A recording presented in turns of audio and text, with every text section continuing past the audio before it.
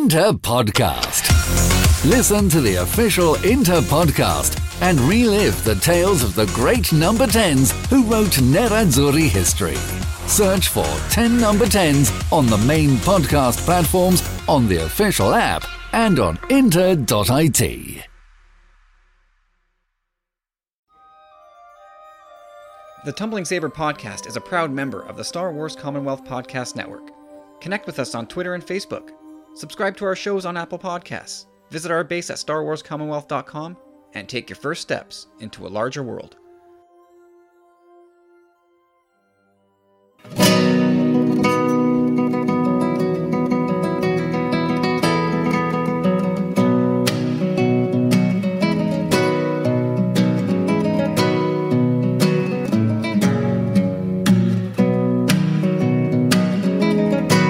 Hey everybody, welcome back to episode 145 of the Tumbling Saber Podcast. My name's Kyle.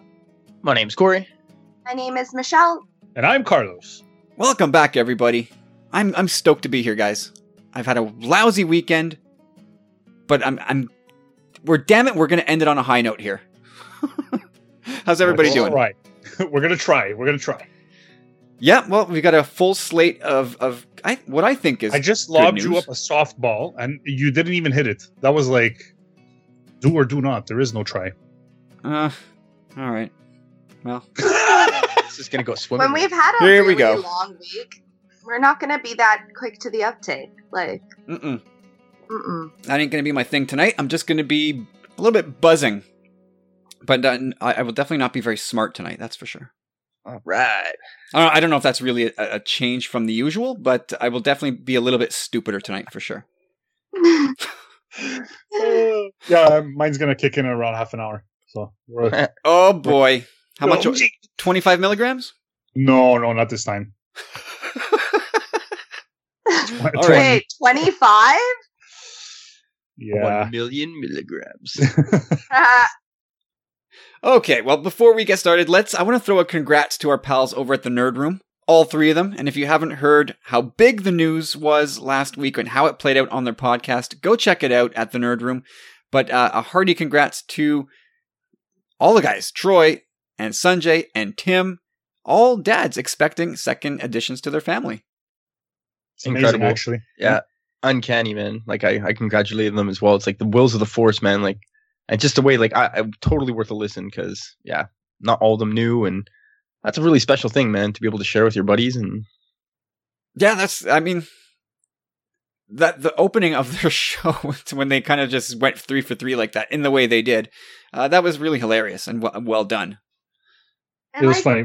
I how- tweeted it out, and it kind of like I tweeted out the way they kind of announced it on the show. It was pretty funny. I was kind of shocked. I'm like, am I expecting a kid too? Like, is this how this is working right now? I 'Cause think I'm not, like I'm being punked. I got pregnant listening to it.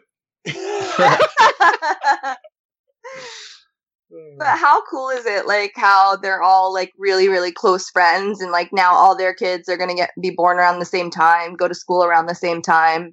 Like, hopefully they'll all be friends, not mortal enemies. But, like, you know, it's like, isn't that, like, the dream? Like, I feel like everyone I know, when they talk about wanting to have kids, like, they all want to have kids around the same time, so they can Yeah, all, for like, sure.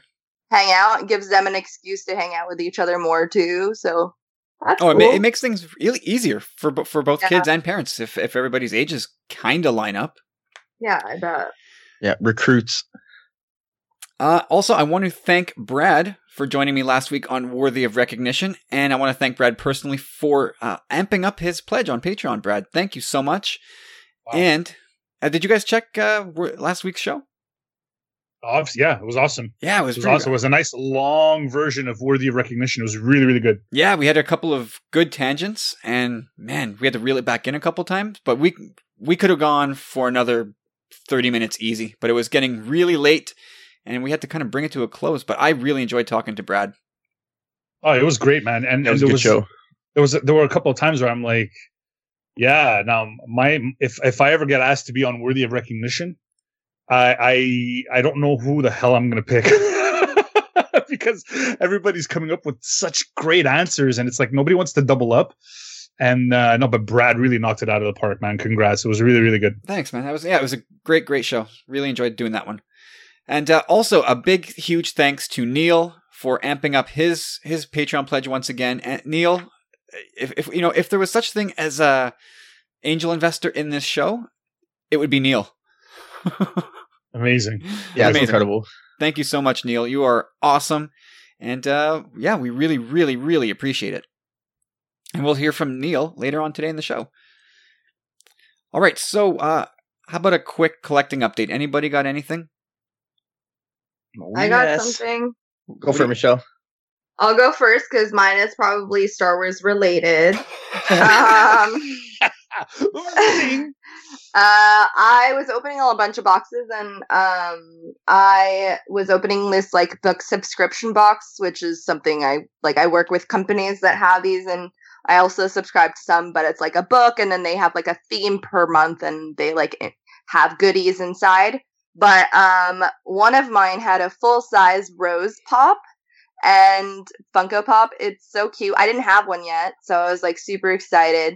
And yeah, like it just made me really excited that like a company that I really love that is super awesome, like included a Rose, like a full-size Rose Funko Pop in their boxes. Because like to think that every box had one in it, I was just like, wow. you know, That's a lot of Funkos haters. going out.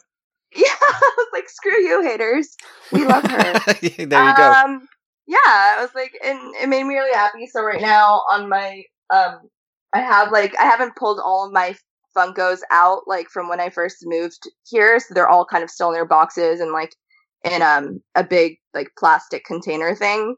But the ones I have out, like this will probably explain a lot about who I am as a person. But I have a Rose Funko Pop. 11 from Stranger Things, who's like in the air, like her nose is bleeding, everything. I have Boo from Monsters Inc. And I have a translucent Pickle Rick from Rick and Morty with like like these like guns and a tiny Hagrid. So if you wanted to know mix. what my personality is like, that's it. Those are the best collections.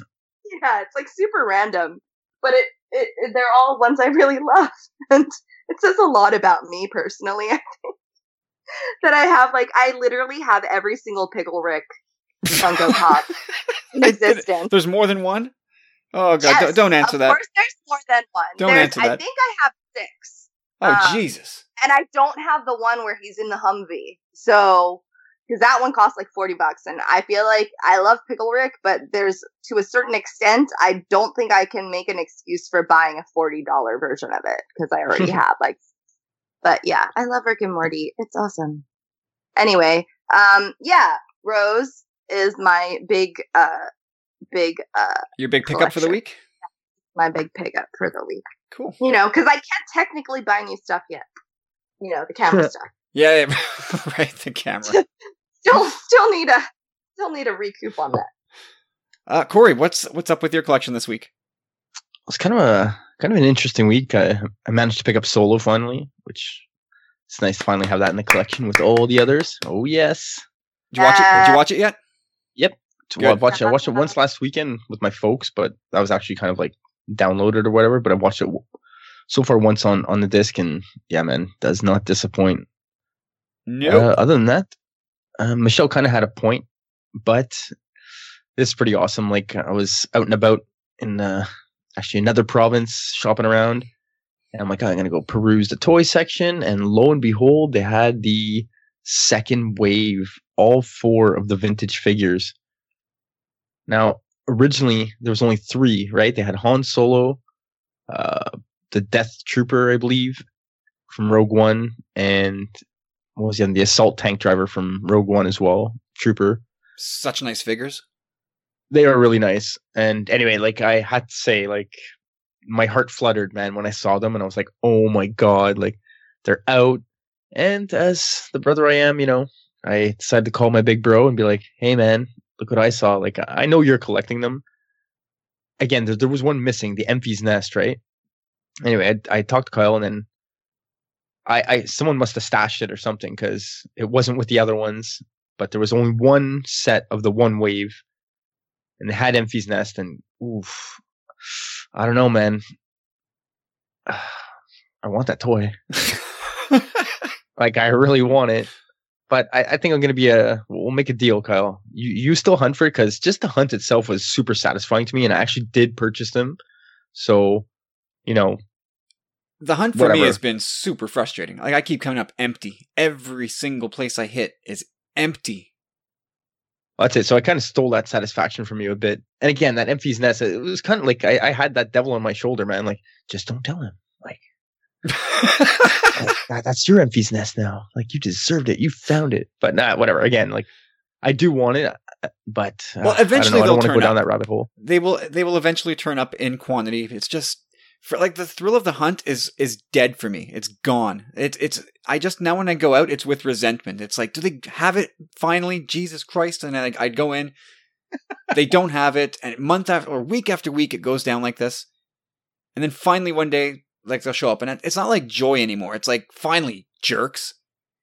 So I'm perfectly fine and happy to know that you found them and picked them up for me. Thank you very much. Yeah, it was a good deal, man. Like I said, I got to rush off it, and to scratch my itch is totally eclectic, kind of like Michelle. She had called it not Star Wars related, but picked up Spider-Ham. Peter Porker. Yes! Nice. Yeah, man. I had to. I was like, I saw it. I was like, yeah. That's a good call. I couldn't let it go. I was like, I don't know why. It's not even opposable. I was like, no, you're just coming with me. That's it. Like, What, did he put up a fight? Sounds like he had an argument with him. no, like, I mean, like, can I justify this? The figure's like literally like, I don't know, 2 inches, 3 inches, maybe. It's more for if anyone's building the figure that it comes with, which is a Venom figure. There's actually 2 torsos and a Spider-Ham. head, you'll be happy. You'll be happy. Like 10 years from now, you'll look back on that figure and go like, nice. I'm glad I have this. Of course, it's Spider-Ham. Okay. You know what? It's time to make somebody else's day. It's back. Wait.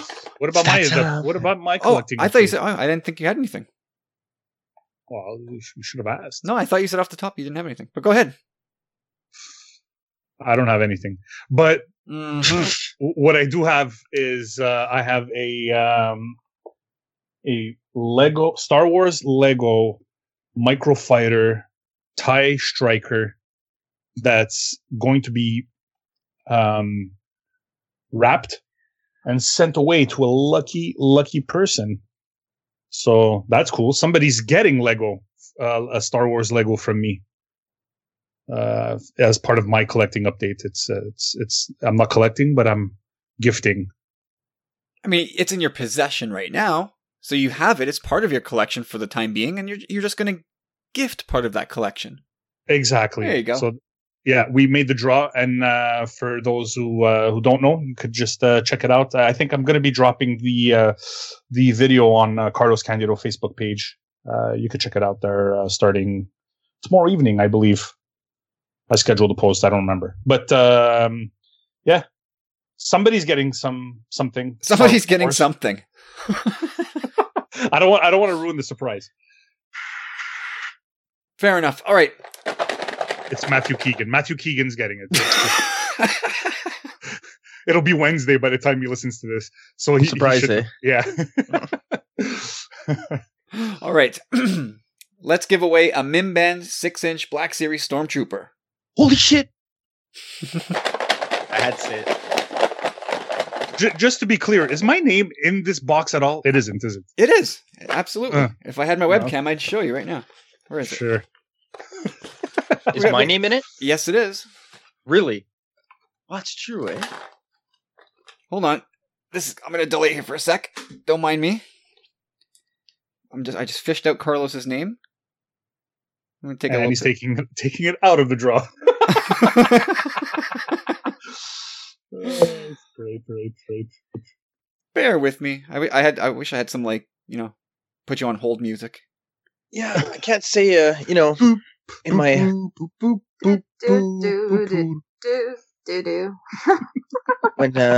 when Carlos and I we actually you were singing "Girl from Ipanema," right? Because that's kind exactly of what I got. Right. Yeah. That's exactly it. Yeah. Remember there Carlos? it is. Look at that. I told you. All right, cool. You'd have to serve a big piece of humble pie there anyhow. Remember that time we won The solo quiz. Yeah, but I'm talking about the draws. The quiz That's is for kind of my raw talent.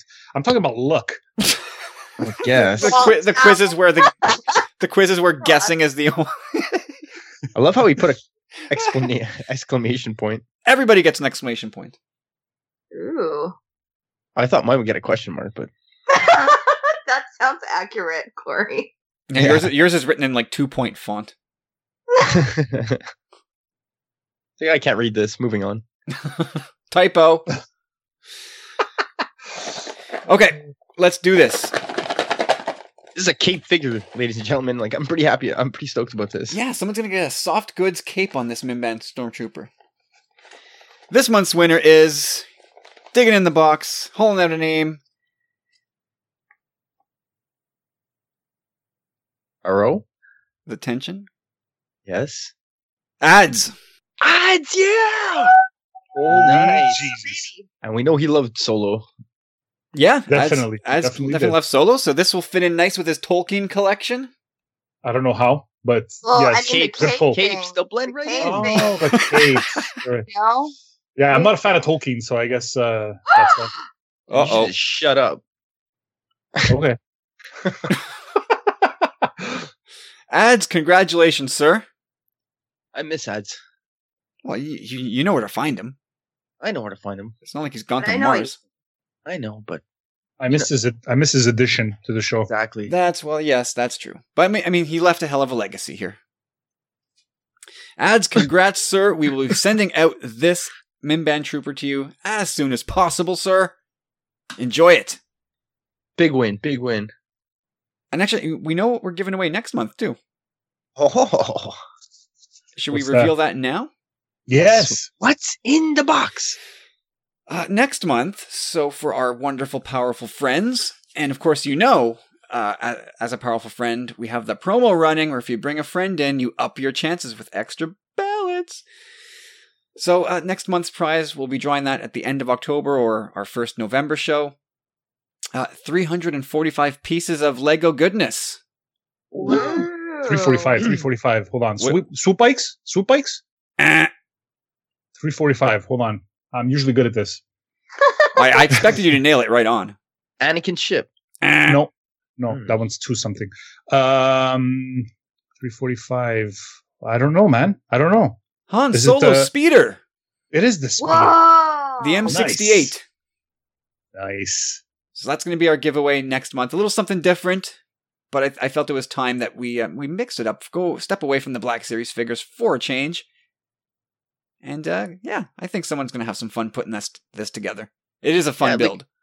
I almost hope it's someone who hasn't done Lego in a long time, not like someone that actually collects it. Because, I was totally out of the Lego. I didn't grow up with Lego, but I've been having that longing lately. Like, I need a good Lego build, like just a little small thing, something like that. Like a good 300 piece thing where you sit down at least for a bit. That would be nice.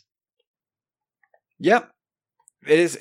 I mean, they're fun. They're super fun. And that's a rad speeder too, man. Like, oh, it's so cool. It is such a nice speeder. And in the absence of having the time to do like a proper model, doing a Lego thing is really scratches that itch. yeah, you try and put those stickers on level. It's pretty easy. Whatever, Carlos. I've seen your work. Yes, it's great. Thank you. All right, It's okay. so a couple of God. A couple of quick news items here. We'll blow through these really quickly. But let's have a hearty congrats to Kathleen Kennedy for her 3-year extension. Yay. Woo! Unbelievable. I'm so happy about this. What a no-brainer in my mind. I wasn't sure when her contract expired. I know the YouTubers were saying, this is what's the funniest part about this. The nasty part of YouTube was saying that the 29th of September was the day she was going to be fired. Idiots. Instead, it's the day, or she was extended officially the 28th, I suppose. But yeah, how about that? I guess maybe somewhere it was public news that her contract ran through September 2018. And that's when they thought she'd be axed at the end of her deal. But no, 3 more years of Kathleen Kennedy. And the haters are going bananas. Oh, It was so beautiful. I have to say, man, like I never go down those rabbit holes. Well, I do sometimes for flat earthers and whatnot, but yeah, like you had tweeted something out, Kyle, and I forget the original source, but it could have been the original source. And I just started looking at this stuff, and man, the vileness of things, like Jesus Christ. I was like, get a hold of yourself. Like even people like just one thing baffled me. Well, a lot of it baffled me. Don't get me wrong, but one guy's like you're punishing my kids because I'll never take my kids to go see a Star Wars film in your era. Like, well, why are you punishing your kids? Like, you know what I mean? Like, wow, man. Like, just the backwardsness of it all. Well, his spitefulness is now part of the permanent record. That's all.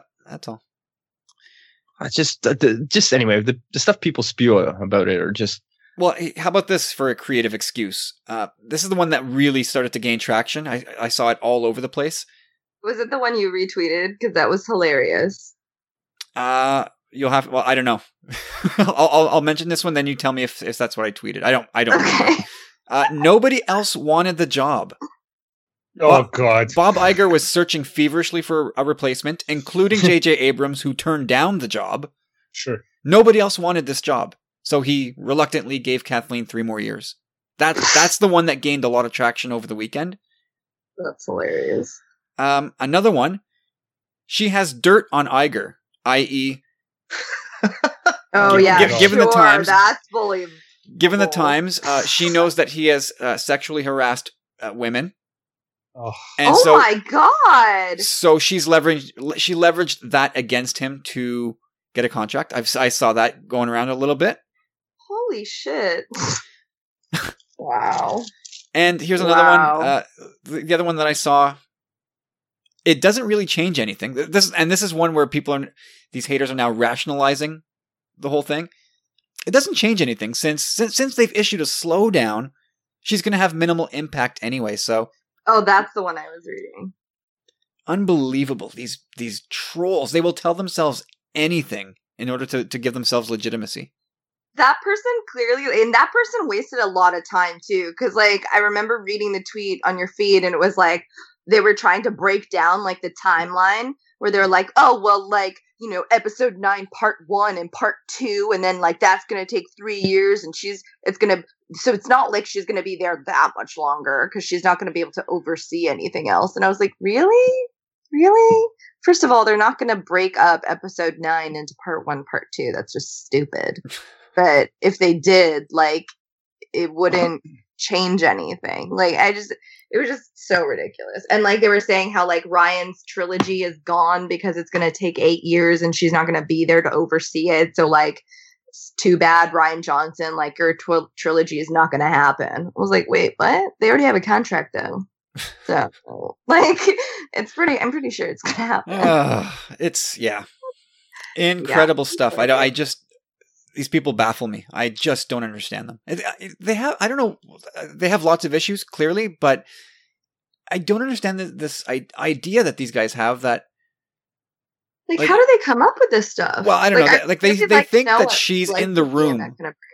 They think that she's in the room with the writers, telling them, no, strike that line. And like, she has a lot more important shit to do than like sitting there and like telling people to do shit. Like, she's a huge, like, lady boss. Like, she has lots of shit to do. She's and like running a business. Yeah, like, come on. Like, she's not concerned about that. Like, she's more concerned about, like, big picture stuff and, like, you know, like, making deals and, like, making sure everything runs smoothly. And it's not, like, she's not sitting there with the minutia of, like, no, you should delete the from that sentence because it makes it a little bit, like, more pretentious. Like, she's not sitting there doing that. Like, really. Yeah, like, or give this line. Everything. Give this line to that female character because the Force is female. Like, she's not doing any of that. Shut up, people. God. Maybe she should. Maybe the movies would be better. Maybe she should. Maybe she should get more involved. Well, let's just make her own Star Wars movie where she writes and directs everything and, like, just, you know, make people shut the frick up already. Like, I'm no expert on this. Like, I don't know if there are or how many other female movie heads there are out there of studios. But I would like to see Kathleen Kennedy's replacement be another female at this point, just to see the reaction almost. You know what I mean? Oh, Like, okay, how about her? No, what? Well, why not? Like, oh, is it because she's female? Like, well, like half the Lucasfilm executive, the upper executive, is comprised of Are- women, so it could very female, yeah. easily promote from within. And yes, that could happen, Corey. Or like a person of color. Oh Yeah, boy, or both. Like a Or yeah, both, tick all the yeah. boxes. Exactly. Let's just make it very, very minority driven. Let's just make it a biracial, a woman of color, and just give the mantle to Michelle right now. sold. Michelle, bring us the scoops. Oh my gosh, that would be an intense job, man. Oh my That would be- Michelle, yeah. don't mess up. Don't God, Rick. yeah. Could you Exactly. imagine? Michelle, you consult me first and my checklist. But like, can you? The thing is, like, there's already so much pressure, like, to do better because you are a woman. Like, I mean, even if not just like from around to you, but like as a woman, like in general, like when I'm doing something, like there is an innate sense of like even though it's not like, even if it's conscious or unconscious, it's usually unconscious, but it's something that we're brought up with where like we're told we have to, if we have the same job as someone other, like a man, like we have to do better. We can't make as many mistakes. Like we can't, because we don't have as much wiggle room. Like if we up, sorry, I dropped an F-bomb. If we screw up at any point, like there's just so much scrutiny like that's placed upon you because you're different, and like they want to make that excuse about you being a woman, so that's why you're not good at it or you're screwing up.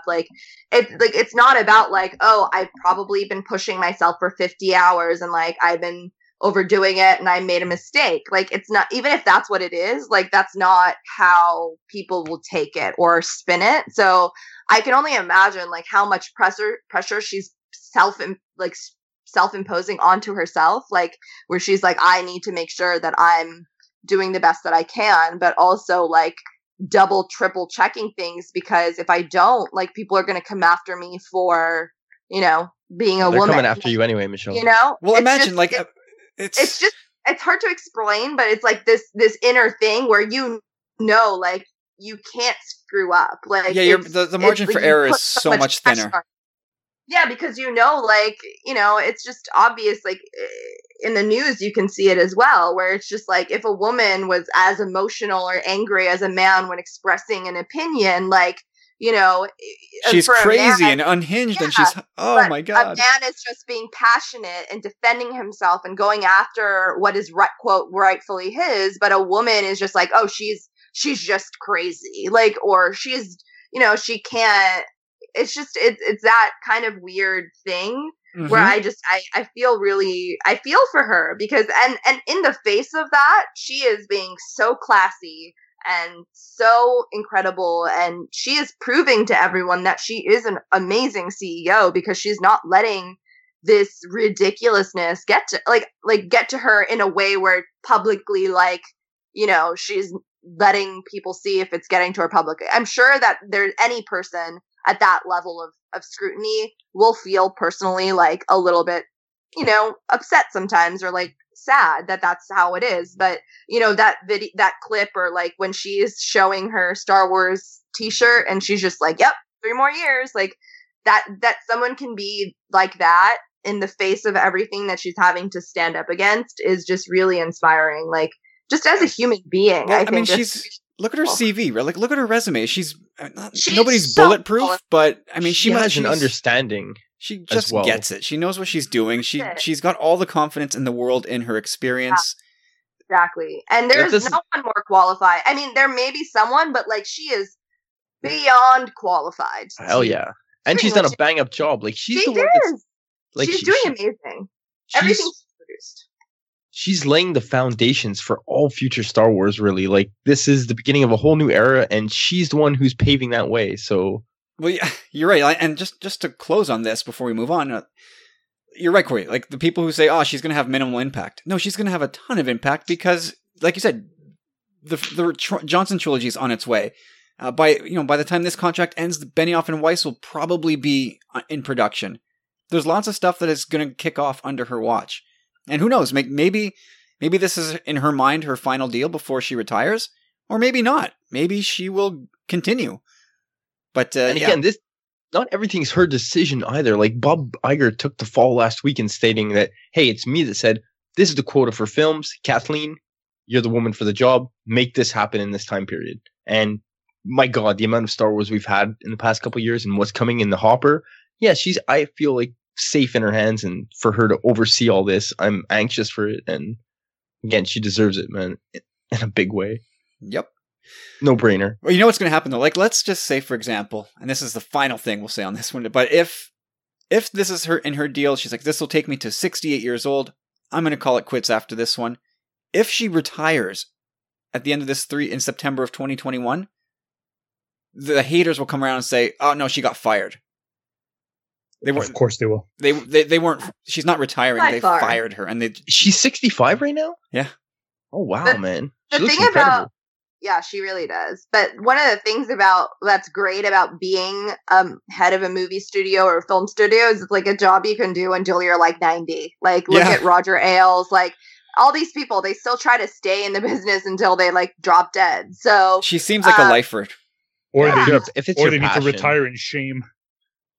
I mean, I really think like that's what they'll say. But I mean, she can keep doing this job as long as she wants to. Like, and I think it'll be awesome. Or but I feel like she'll be classy enough to be like, to be one of those people who understands like why term limits are important and like why bringing in new blood is important when you're building a business. Like, it's sometimes important to kind of like pave the way for the next generation of people who want to do better. And I feel like not a lot of like older white men like Roger Ailes or like who are classic film or TV studio heads would think that way because they're very selfish. But like, I feel like certain people, a lot of the younger people who are now in that position know that it was really hard to get there, and they need, like, the industry needs new blood in order to keep progressing and doing better. And so I feel like she would be one of those people who might be like, you know what, I had my great time and I'm going to usher in like the next person who is going to be the face of the brand. And yep, if she does that too, that's cool. That is totally cool. I'm sure for like she'll still have some kind of involvement if she so chooses. Like, and she could become like consulting or something. Yeah, like be on the board or something like that. Yeah, that's just a testimony though too. Like to any of those artists though, like people who at that age being a studio head, like I'm sure she has just more money than she can ever even hope to spend almost. You know what I mean? But these people continue to work, whereas they can go live in paradise for the rest of their lives. But no, they choose this life. And it's not an easy one either. No, it's hard to be creative. Let's not have a pity party for these people. And actually, let's move on. Congrats, Kathleen. Well deserved. Yeah. Congrats, lady. MSW had a report late last week that the Favreau show is starting production this coming week. And Jason there was tweeting some pics from the set, and it looks very Tatooine-ish. Did you guys come across that story at all? Nope. Yeah, I saw it. I saw some of the photos. Yeah, it looks pretty. I mean, I don't know if it's Tatooine or not. I don't know if anybody does, aside from the people there. But yeah, very, very Tatooine-ish. And I think that could be cool. If bringing the Mandalorians over to Tatooine, could be some interesting ties there. Yeah, what are they looking for? I'm waiting for more. Before I start delving into that, because now we got Resistance, and we're going to talk about that coming up. But I don't want to overfill too many cups. Yeah. Yeah. Well, we might have to do a slowdown on the podcast. No. always more faster, more intense. Always. Quiet, George. And I'll slow it down here for 1 second here, very quickly. As we recorded last week, somebody very important to Star Wars passed away. Last week, Gary Kurtz died, as we were recording episode 144. But this guy played an absolutely pivotal role in what we see in A New Hope and Empire Strikes Back, and it's very difficult to imagine what these two films would have looked like without people like Kurtz, who kind of pushed Lucas on his ideas and had their own ideas implemented. Like Kurtz is one of the underappreciated and underrated people in Star Wars history, which is a shame, really. But like his name is right there next to George Lucas and Irvin Kershner's. It's right there on the poster. Yeah. And it's a name that you don't hear enough spoken about as far as big names in Star Wars goes. But no doubt we lost a great last week, and may he rest in peace.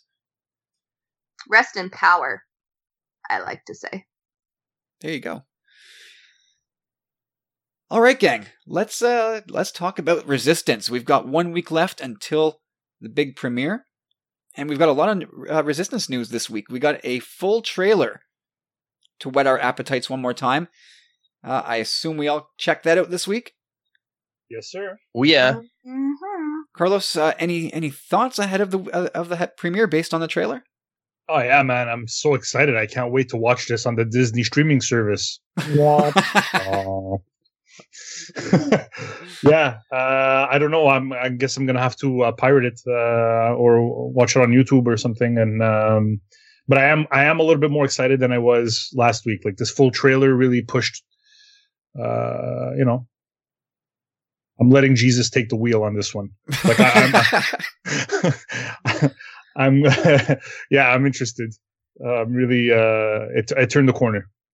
I think it was seeing Leia in the trailer pushed me over the edge of like anticipation and excitement. Yeah, that was a biggie, no doubt. Corey, are you was that bringing your excitement level up or down or the same? Were you already sort of a 10? I wouldn't say I was a 10, but I would say I'm still. Oh no, you're a 10, Corey. You're a 10.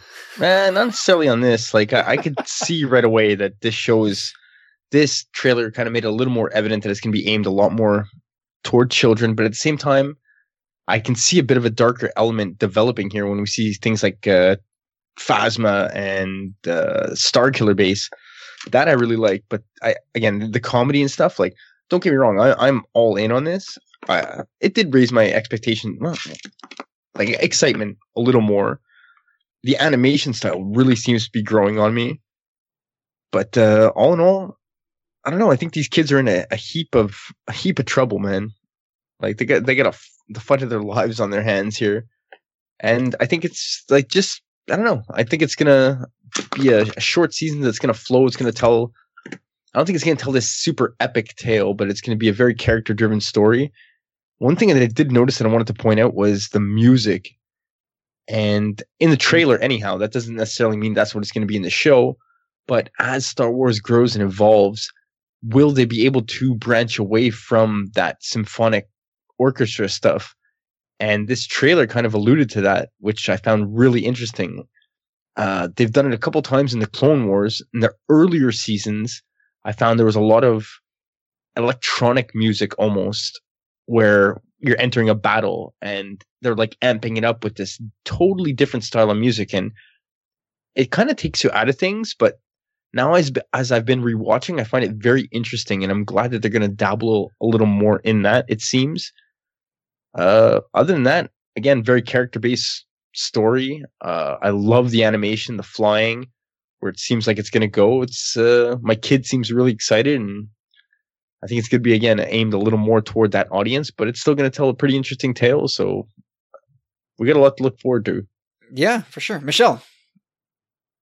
I feel like the trailer got me even more excited about the show. Like, I kind of love that like weird humor that was in it. I feel like it's geared towards kids, but I felt like the humor was very, I don't know, like it's kind of like those double level humor things where I just thought it was really like smart and quick.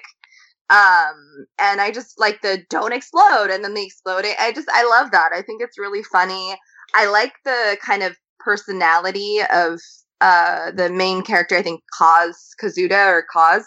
I think that he's kind of funny. I love that the original actors are back for voicing the characters. like Oscar Isaac for Poe. I mean, I love Poe, so like I'm really excited to see like a different kind of layer to him, almost kind of in this kind of role where he's being this kind of I don't know, like a role model type to a new like pilot. I don't know. I just miss like the pilot stories. Like I feel like this is going to be really interesting to kind of get to see. And it seems really fun. I like the action. I also liked the music.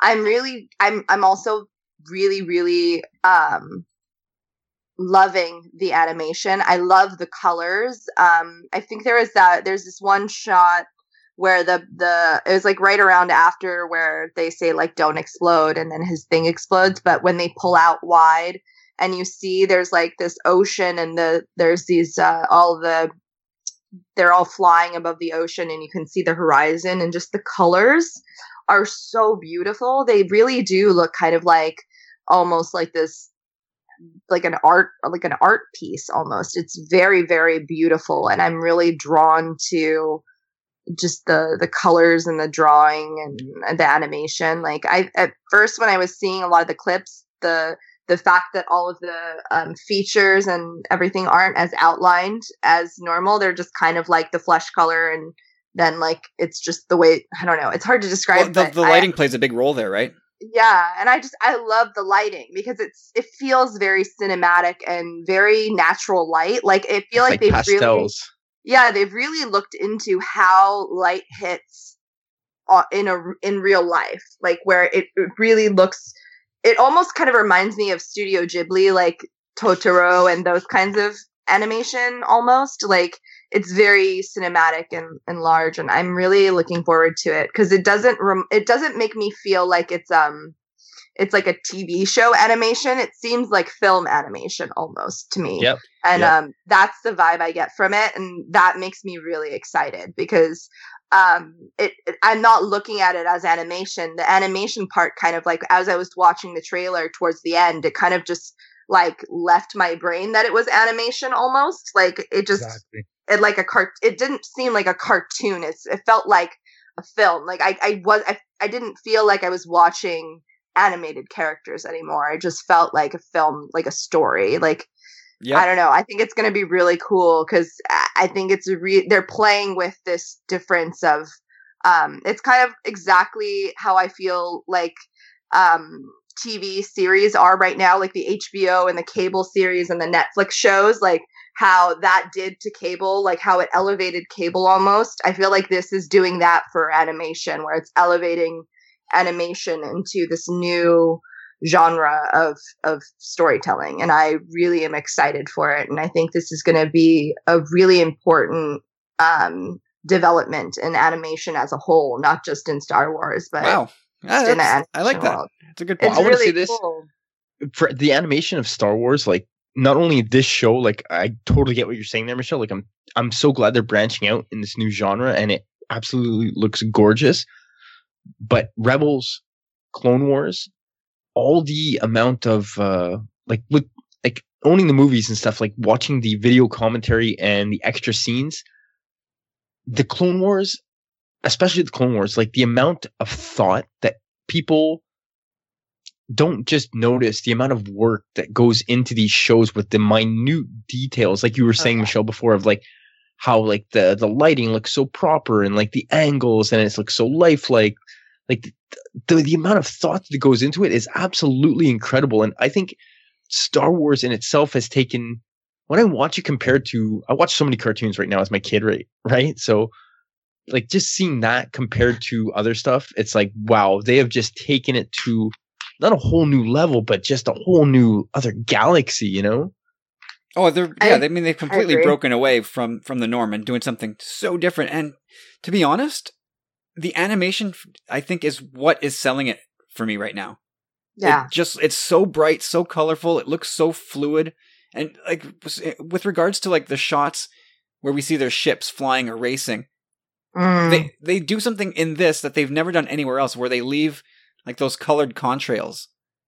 Yes. And they do a lot to add some dynamism to the shots. It's like real.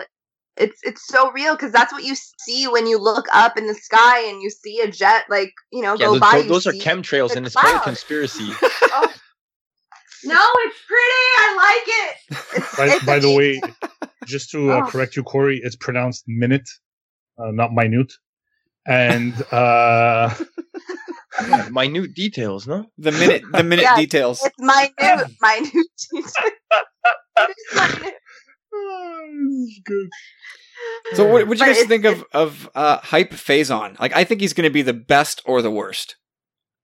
Oh yeah.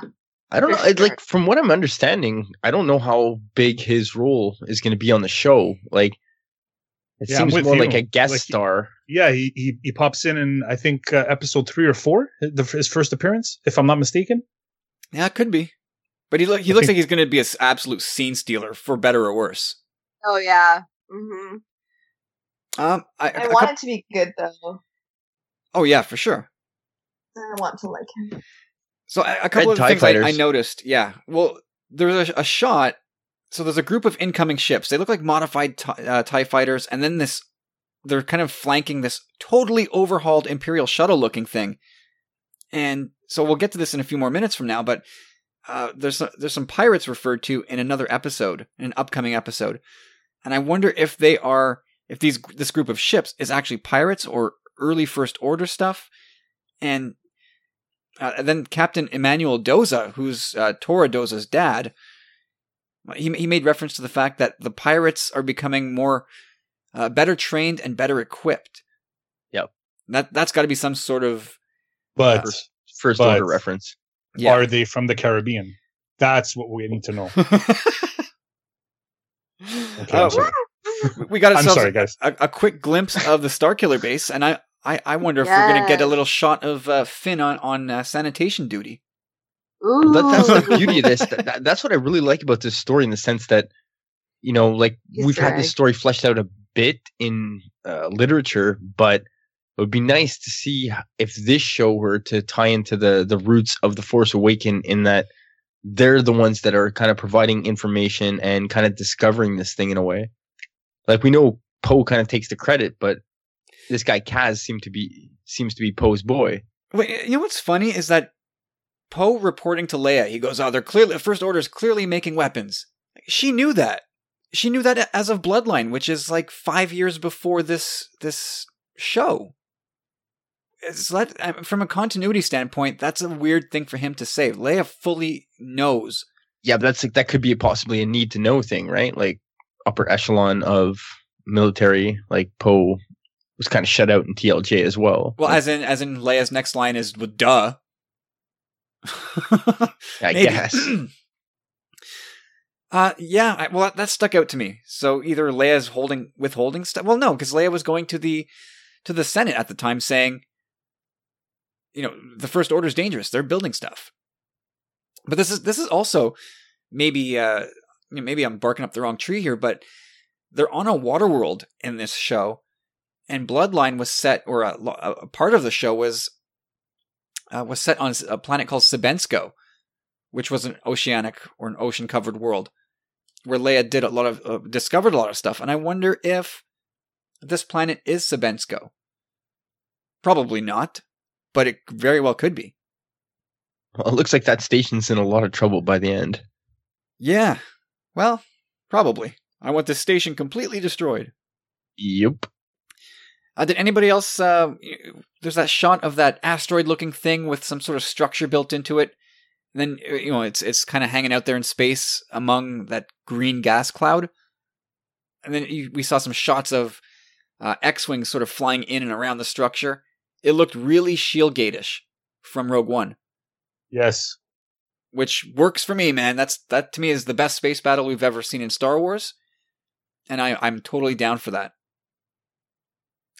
And then, circling back to the Leia character, when I heard the words come out of her mouth...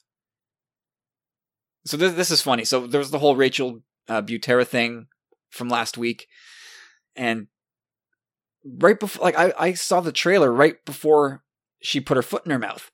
Yeah, wow. I saw it before. That's it. Me too, man. Watching... listening to her... emulate Carrie Fisher's Leia at that stage of her life. I was like, wow, like Bang there, on. there it is. Like if they want to redub some dialogue for Leia in episode 9, this lady from this quick little snippet of Leia dialogue can totally do it. And then I look up into Twitter and, oh, Yeah. sorry, Rachel. She's a horrible human being. So Not smart, Rachel. Not smart. Yeah. Totally tone deaf. like just so offensive. Like Oof. so offensive. That it really hurt me because when I watched the trailer after knowing that, like it really made me disappointed. Yeah, I don't it's no it doubt sucks disappointing. because it sucks because and thinking about just Carrie as a person, like, and who she is, like, she would be rolling in her grave. Oh, like, she would have smacked her so hard. She would have smacked her so hard. Like, that is literally everything that she stands against. And Should have it's sent her a just cow like, tongue. oh yeah, like, for real. Like, horse's head in her bed level, like, not okay. Like, really, I'm really. actually really shocked that, like, Disney hasn't said anything about Yeah, anything. I'm curious about that as well. Like at this point, Because- can they even like erase her stuff? I think they probably could.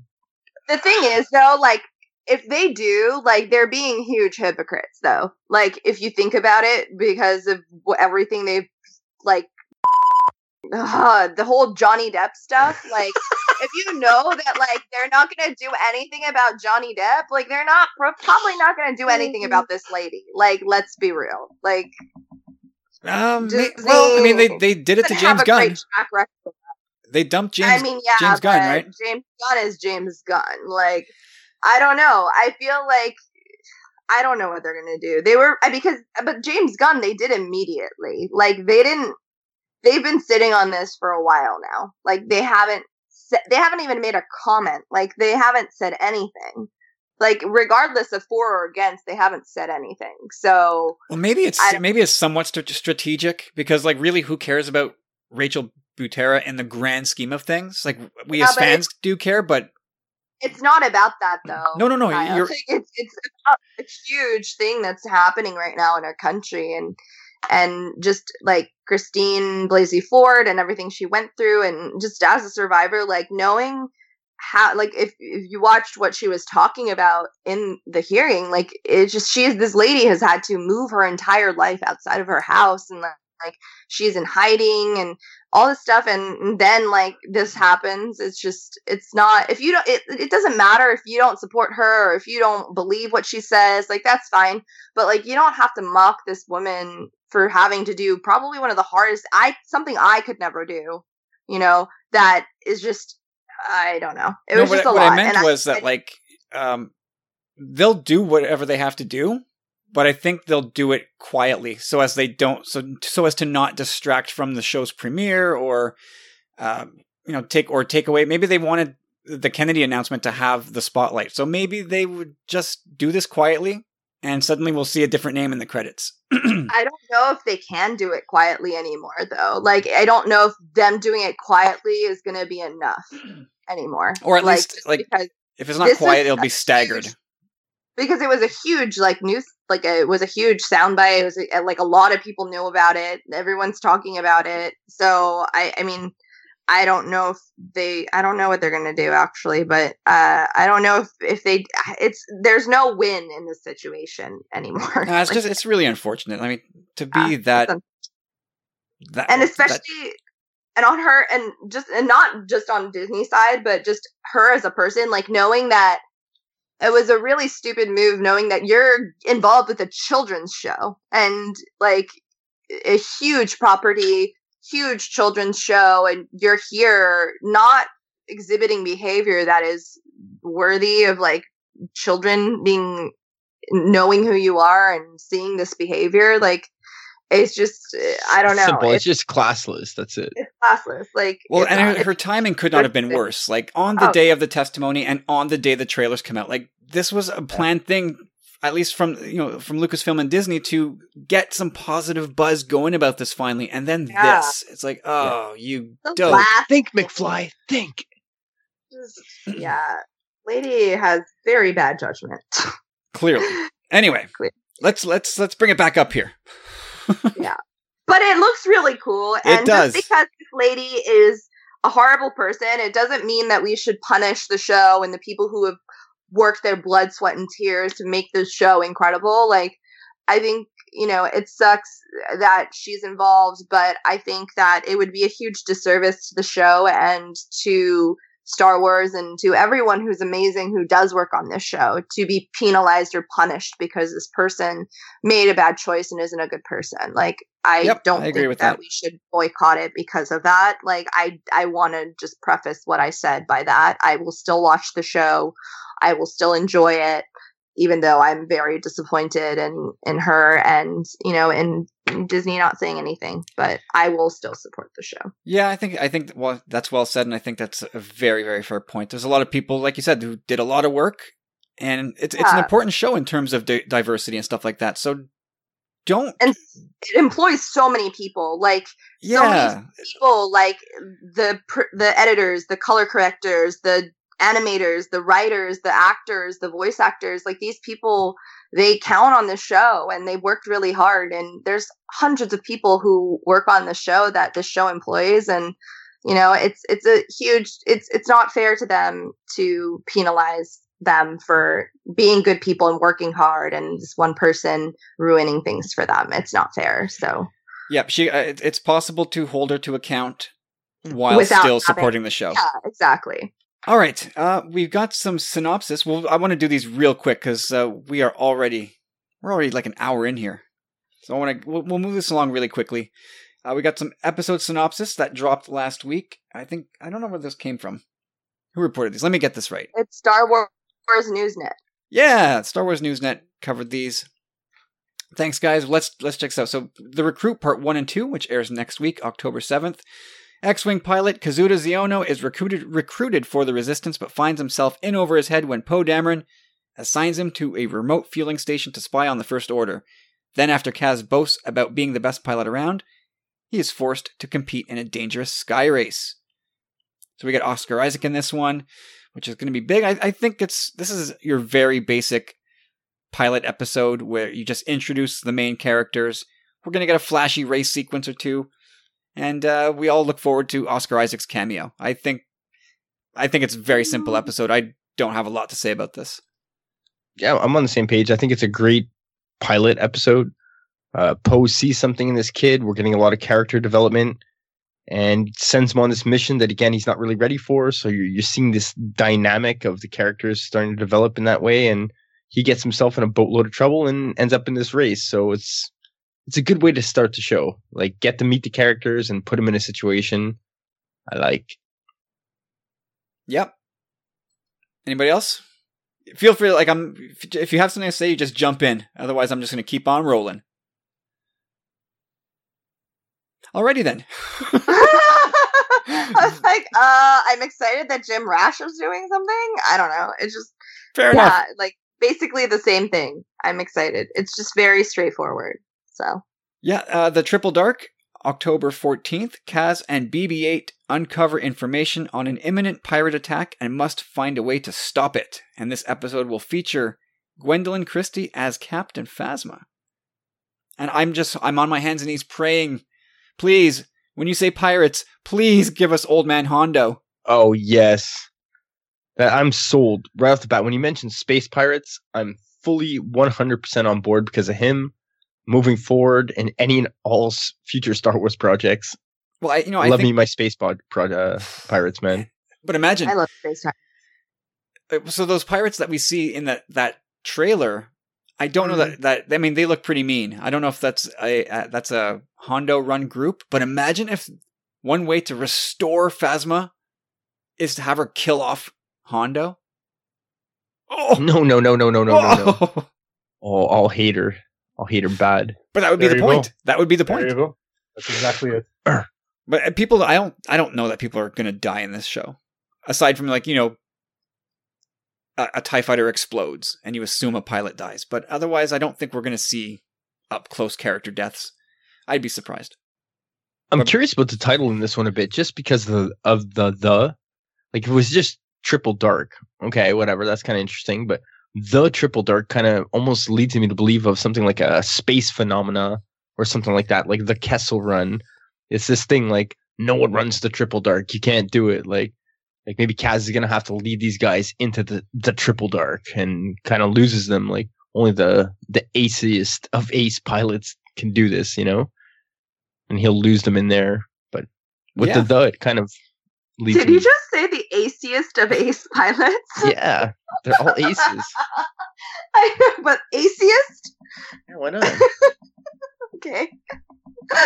All right, fuel for the fire. Air date October 21st. Kaz befriends a sky racer named Rucklin, and that's voiced by Elijah Wood. Oh yeah, that's a surprise. More hobbitses. I actually knew about that because someone said something last week about more hobbits in the galaxy, and I was like, hell yeah. So Rucklin, who pressures Kaz to take some rare and dangerous hyperfuel hidden in Yeager's office.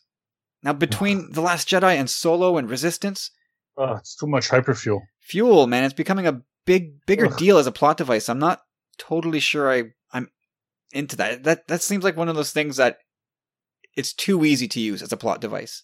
Not necessarily. Like from the really Solo perspective, you got the though. coaxium and in volume is going to help build a rebellion, and in this case, they're racers. So if he's got this like experimental type of fuel, I can very much imagine Elijah Wood's character being kind of like a bad guy, being like, "Hey, Kaz, like let's pick that up and use it, but actually, I need it for my own means." Kind of, you know, either to beat you in a race or give it to someone who actually wants that technology. Yeah. Well done, Corey. You turned me around on the fuel thing now. What about as soon as I saw Yeager, I was like, Dean Yeager. Exactly. Ghostbusters. And finally, the Hightower, October 28th. The First Order arrives at the platform for mysterious reasons, and Kaz and BB-8 are determined to sneak into the tower to find out what they want. And this one guest stars Donald Faison as Hype Faison. Now, the sticking point I have with this, again, with the infiltration and sneaking around. Like, Rebels did that way too much for my liking. And I hope they don't do that here. I know it's a spy thing, so that I know he's that. A spy. I get that, but geez, please don't put him in a stormtrooper outfit and have him sneaking around, acting like a dope. What if it's a red stormtrooper outfit? No, don't, please, just don't put Kaz in a stormtrooper suit. It's probably gonna happen, bro. I have to say. Oh, that will bother Well, me. he wouldn't be. He'd be in a First Order. Fine, whether it's Imperial Stormtrooper or First Order Stormtrooper, it's the same thing from a writing standpoint. Let's dress him up as a Stormtrooper. Please. Well, I like the fact that it's called Hightower, and I like the fact, like, probably after 5 episodes, he's starting to come into his own as a character, right? And again, he's probably gonna doubt himself and all that, but seeing this go down and knowing that he's kind of almost like the last line of defense, he's gonna have to man up and find out what's going on against his better judgment. I think that's kind of interesting. Sure. Yeah. I'm interested. I'm looking forward to next week, getting this thing started and figuring out how we're going to discuss it on the show. Anyway. Another show. What's that, Carlos? Another show. Nope. Nope. Not doing that. All right, that's that. So we're going to grab our break. But as we head into the break, you're now going to hear a promo from our friend Devin at Unmistakably Star Wars. And also from Outer Rim Originals. And he's going to have something pretty cool to share with you guys. I think you guys are going to enjoy this. And like I said, we have our ads on the show that help pay the bills. Otherwise, I wouldn't put a promo in the show unless I thought you guys would dig it. So check out what Devin has to say, and we are going to be back in a few minutes. Hey, Tumbling Saber listeners, I hope you're enjoying this great podcast. This is Devin Cleffer from Outer Rim Originals, your online source for limited edition Star Wars artwork from officially licensed Disney and Topps artists. Each Outer Rim Originals artwork has the industry's lowest run of only 45 prints. All limited edition pieces from Outer Rim Originals are printed on archival quality Z-Clay paper, are hand-numbered, signed by the artist, and include a certificate of authenticity from Outer Rim Originals. And because you're a listener of this podcast, Outer Rim Originals is offering you the opportunity to purchase a limited edition signed print with 10% off of your order. Simply head to outerrimoriginals.com and enter the discount code Tumbling Saber, the number 10. That's Tumbling Saber, number 10. Then get ready to be the envy of the galaxy with a limited edition signed print from Outer Rim Originals. Remember, outerrimoriginals.com, discount code Tumbling Saber 10. That's outerrimoriginals.com, Tumbling Saber 10. Now, back to the podcast. So as you just heard, we're running a promo for the next little while with our friends from Outer Rim Originals and Unmistakably Star Wars. So you can score yourself some awesome officially licensed Star Wars artwork at a little discounted price there, which I think is pretty cool. And there are a couple of awesome prints in there. Like seriously, there's a Luke one that I nearly died when I first saw it. It's so nice. It is unbelievable. It's from the moment where Luke stops the First Order in its tracks from The Last Jedi. Oh, dude, it is so nice. You gotta check it out. See that. You really gotta check that out. So, yeah, go to outerrimoriginals.com, as Devin said, and if you're interested, just use the promo code. And if you've got any questions about any of that, feel free to hit me up. And they're really, really incredible. I got the Destroyer one from their first round when they first started doing the partnership, and it's beautiful. So, and it comes really nicely packed as well. There you go. Testimonials. Social proof. All right. So, Carlos, do you want to take Neil's question first? I'd love to. Yes. So our benefactor? Yes, exactly. So Neil writes, "Hi, everyone. Firstly, the show keeps on getting better and better. Secondly, I might be losing some limbs, so Michelle can get some funds into her account. Just kidding. Anyways, here's my question. What do you see the marketing strategy for episode 9? Will JJ do another Force for Change video to tease some background elements in the movie? Your insight, I'm sure, will be interesting.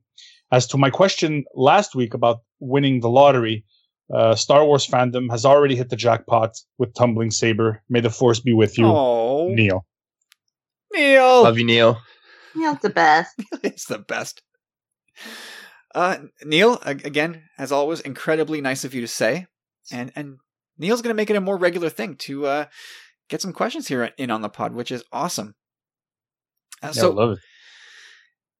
I think it's an awesome question that he sends in this week about the marketing angle of episode 9. Given what's going on in Star Wars right now, it really, I would love to know how Lucasfilm is going to approach episode 9, given what's going on. And especially, with the 1.5-year gap, like, how are they going to treat this movie? Michelle, what do you think they're going to do marketing-wise for episode 9?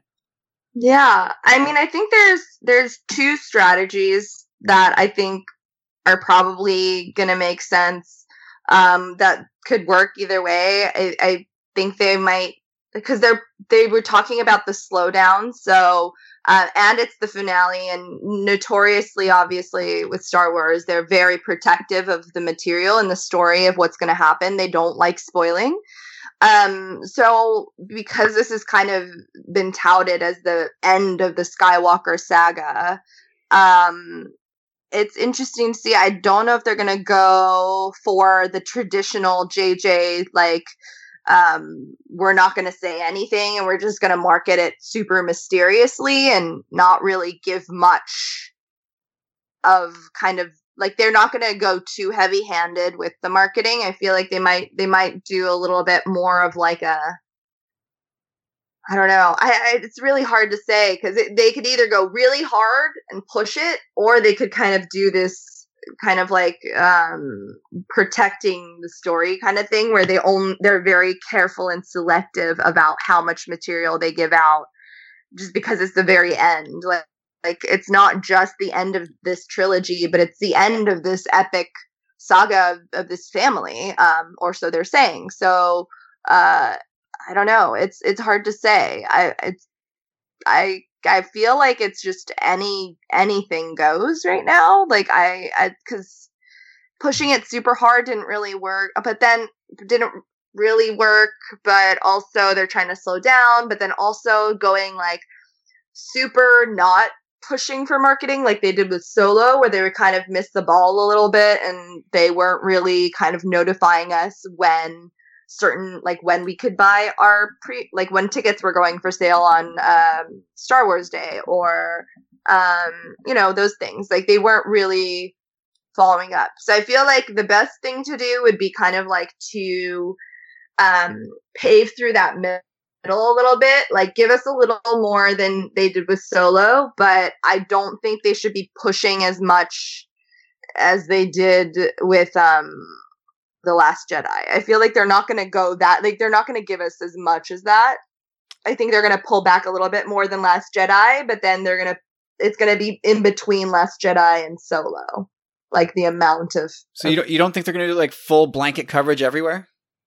No, but I don't know. Like I feel like they could, but because I mean that's one option, but I feel like because it's the ending, like they're not going to want to leave that to chance that they could give away too much, that like certain people who are very hardcore, who like analyze every single shot and everything, that not even those people could guess what happens. I think they're going to be very protective about this ending because JJ has for sure in the that's past, his thing. Like, yeah, he's filmed like the mystery box. They've filmed multiple scenes for JJ film endings. They wrote different scenes and they make them shoot different kinds, so not even the actors know how it's going to end. Like JJ is very notorious with like finales being very complicated and shrouded with secrecy, to the point where not even the actors who are playing the roles know which ending is going to be the ending. So yeah. Like he's very, very careful with like, he won't even tell the actors how it's going to end so that they can't spoil it. So yeah, he's very frustrating that way. Yeah. So I just really don't see it being as illuminative as we want it to be, but I don't think they're going to pull it as far back as they did with Solo, because that clearly affected a few of the numbers. You know, it didn't work, and I think they need, and if anything, if that's kind of what they were trying to experiment with, how much marketing they should be doing, I think it was a good lesson to understand like how much marketing is too much marketing and how much marketing is not enough marketing. Yeah, but it's a very Star Wars is a sweet spot. It's hard because when you're not marketing that film, you're still marketing Star Wars in a huge way, because there's so many other things that Star Wars is involved in our daily life, like shows, Celebration next year, Galaxy's Edge. Like Star Wars is always in the news. Like we're always ingesting some sort of Star Wars. It's always front of mind. Yeah. So like taking that into consideration, plus the fact that this is just a huge conclusion. So there's already a lot of like hype, but I don't know how much they're going to kind of give us. I think it's going to be on the bleaker side of us not getting as much as we would want. I like that take. But I think that's a good thing. I don't know. Personally, I don't want too much anyway, because I want to be surprised still a little bit when I do go to the movies. Like I do want a little bit of surprise. You know, I want them to surprise me in a good way. So yeah. I'd rather that, but I think it's a very valid take. I wonder what's Carlos, what are you going to say about this? I have no idea what you're going to do. I'm going to say that everything that Michelle said sounds about right. But I mean, we really don't know exactly. What I feel is that like after announcing the slowdown, I think they really do want to take better care of the whole thing. So no matter what they do, it's not going to be willy-nilly. They're going to really batten down the hatches, and I think what they're doing right now is probably the pre-production to a year-long marketing campaign for Episode 9. Yeah, that's fair. So I think they're really, really breaking it down and deciding. when we should do this, when we should release that, celebrations on this day. So we're going to be releasing this trailer. And I mean, I'm speaking theoretically now. Like, obviously they don't know which trailer they're going to release, but like, I'm sure there are ideas and there are lines and things that they know that they want to tease the public with. But they, once again, what Michelle said, they're not going to give us too much, especially considering it's the last film of a trilogy. Like, you don't want to spoil anyone. Like, it's a lot easier to throw breadcrumbs for the first movie of a trilogy. I think it's a layup, actually. The Force Awakens is going to go down as probably the easiest layup in movie history, I think. Oh, yeah. I really don't hate the movie, guys. I just want to reiterate that. I don't know. I mean, we'll see. I think, people talk about how, they really muffed Solo and they did this and they did that. Considering where it was placed, put aside the expectations. Being in between Infinity War and Deadpool and a couple of months removed from Black Panther, and Solo did well. It's almost $400 million take. Now, obviously, having to reshoot 80% of the movie doesn't, kind of bloats your budget, but that movie should have made money at what it took in. Now, imagine if it was this December, how much that movie would have done better. For sure, it would have done better. Yeah. Not necessarily. There's a lot out this December as well. We got Spider-Man, Mary Poppins, Aquaman. Yeah. And which one of those is going to touch Infinity War's numbers? Exactly. Spider-Man. I like Spider-Man. No, but still, it's animated. It's not the same. It won't be the same. No, I'm more excited for Venom. Yeah, Tom Hardy. Yeah. Alfie Solomons. How could you not love that guy? Oh, he's amazing. So, Corey, what's your take on all this? I can't disagree too much with what Michelle and Carlos have both said. Like, I always feel like you can't really almost compare standalones to saga films. It's apples and oranges. And not only that, Solo had its own set of circumstances that kind of, made that situation a whole lot different. But for saga films in general, just have like a totally different vibe. I don't know. I think they have to go a bit of a different route with this film. Again, like they had both said, it's the end of an era. It's the end of a saga. Every beginning has an end. I think they really have to play on that. But again, in the same regard, it's a tightrope walk for them. Like, how far can they go? How far can they not go? Like, me personally as a fan, and especially being episode 9, I want to be teased to the maximum, And I think JJ is the guy to do that. Like, I think there's a lot of mystery surrounding this thing, and I think they should play on that. And like Carlos has said, I think they have a big marketing schedule and plan in place, but I don't want to be spoiled. The Last Jedi didn't spoil anything. I think that film, what we saw in the trailers and all that, we were just grasping at straws from what we eventually ended up seeing. Like, so far, they've been, for us as hardcore fans, maybe the misdirects haven't worked quite as well because we're kind of onto them. But for the average moviegoer who, tunes in and goes, oh, wow, new Star Wars movie, check this out. Oh, cool, look at that Finn dude. There's the new Jedi. They're not, that was a misdirect intended to keep you away from the thought that the truth. The truth that Rey was really the main hero. So they've misdirected. The Last Jedi, of course, didn't give away anything in terms of the big subversions that took place. And then, JJ doing 9 again. I'm more interested in the tone that they're going to convey and like what angles they're going to tease in the marketing and I guess specifically the trailers. Yeah. I don't know if we're going to say anything really groundbreaking here, but of course we've all said like this being the conclusion to the saga, allegedly, they're going to want to convey a sense of finality and epic action and the promise of surprises and plot twists and consequences, all that stuff. They're going to hit on all that. And I don't know what the mood of fandom will be in a year and a half from now, but if there's any of that, lingering bitterness, and I guess there's no reason to think there won't be. People are really vindictive and they have long memories. I think a lot of what they show will need to not give that squeaky wheel reason to complain.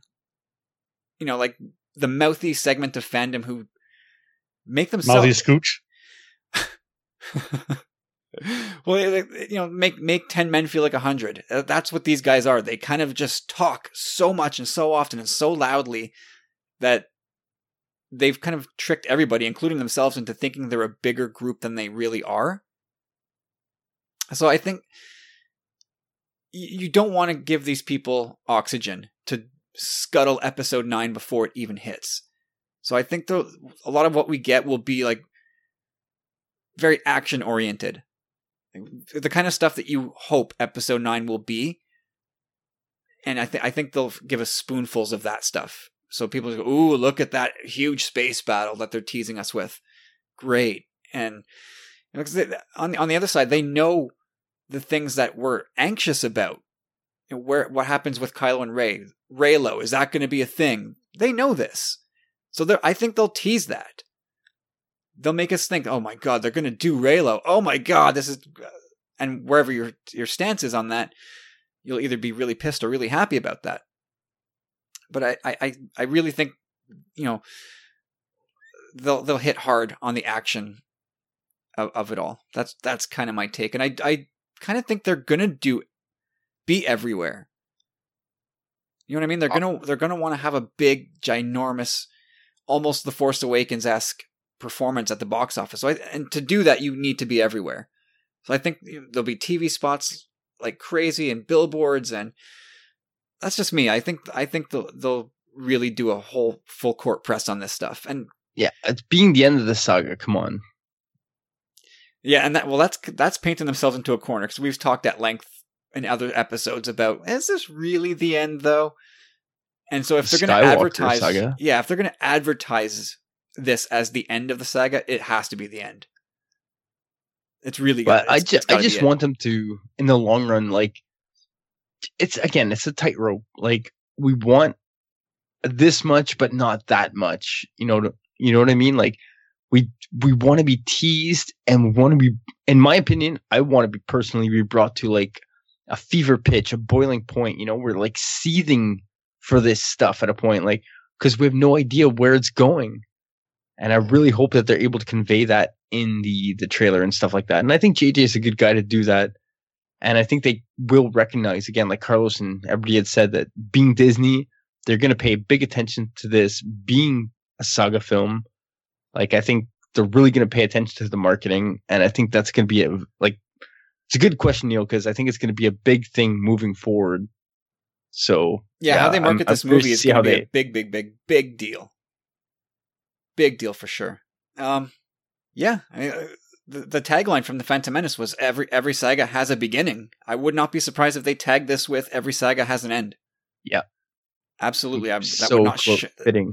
And that's a very superficial way to tie them all together, right? They said they'd be doing that with this episode 9, is tying the prequels to the originals to the sequels. It's all going to fit together.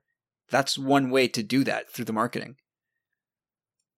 So I wonder, I'm excited to see where it goes. Like, even The Last Jedi did that. Like, think back to that Celebration teaser where it ends where Luke says it's time for the Jedi to end. We were all pulling out our hair. Really think back to that moment where we saw Luke say that and we were like, oh my God, I can't believe he said Seriously? Why you gotta be like that, Luke? And then think to the final trailer around Canadian Thanksgiving time. So early October, mid-October. When we saw Kylo extend his hand towards Rey, saying, join me.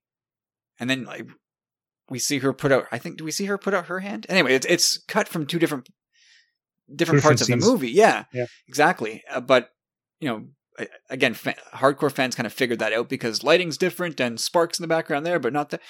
we figured it out, but Yeah, different costume. yeah, there was differences that gave it away. But to the casual fan going, oh my god, they're gonna shack these two up. Like, these are all things that they know we want to know more about badly, so they will dangle all that stuff in front of us. So there we go. Neil, I hope that helps to answer the question a little bit. All right, so who wants to read Dan Miles' question? I can take it. I just gotta find it here. Hang on. Okay, I got it. I'm doing it in Clone Wars style. In what way will Leia footage be used in Episode 9? Flashbacks or real time? And has temptation to use footage made wrapping up the saga a little bit more difficult, script-wise? You sound more like Don Pardo. By the way, that was from Matt. Sounded more like Don Knotts. Oh boy. Anyway, before we start, another congrats to give it on the show. Dan recently got married, so congratulations, sir. Yeah, like I personally think the Leia footage will be modified. It'll be real time Leia footage. I don't think we're gonna do flashbacks with her. I'm convinced of that. I don't think we're doing flashbacks at all. And to answer his other question, wrapping up the saga must have been incredibly difficult to do when you factor in Carrie's death. Like, we can't be certain, but we're pretty sure that Colin Trevorrow losing his job had something to do with the handling of Leia. It's pure conjecture that's never been publicly confirmed or even speculated on by anybody with info on the deal, but it had to be. And of course it's a very touchy thing, and now that JJ's got the reins, he's got a very fine line to walk with Leia. Like, she's got to do important things in the movie and not just be a part of the scenery. You know what I mean? Like, just have her there. Oh, there's Leia. She's still there. Like, to me, that would suck. She's got to do something. She's got to have a function in the movie. But I don't know. Carlos, what do you think? I'm very, very, very scared. Extremely, tremendously, huge. I don't know what to expect. I really don't. Like, do I think that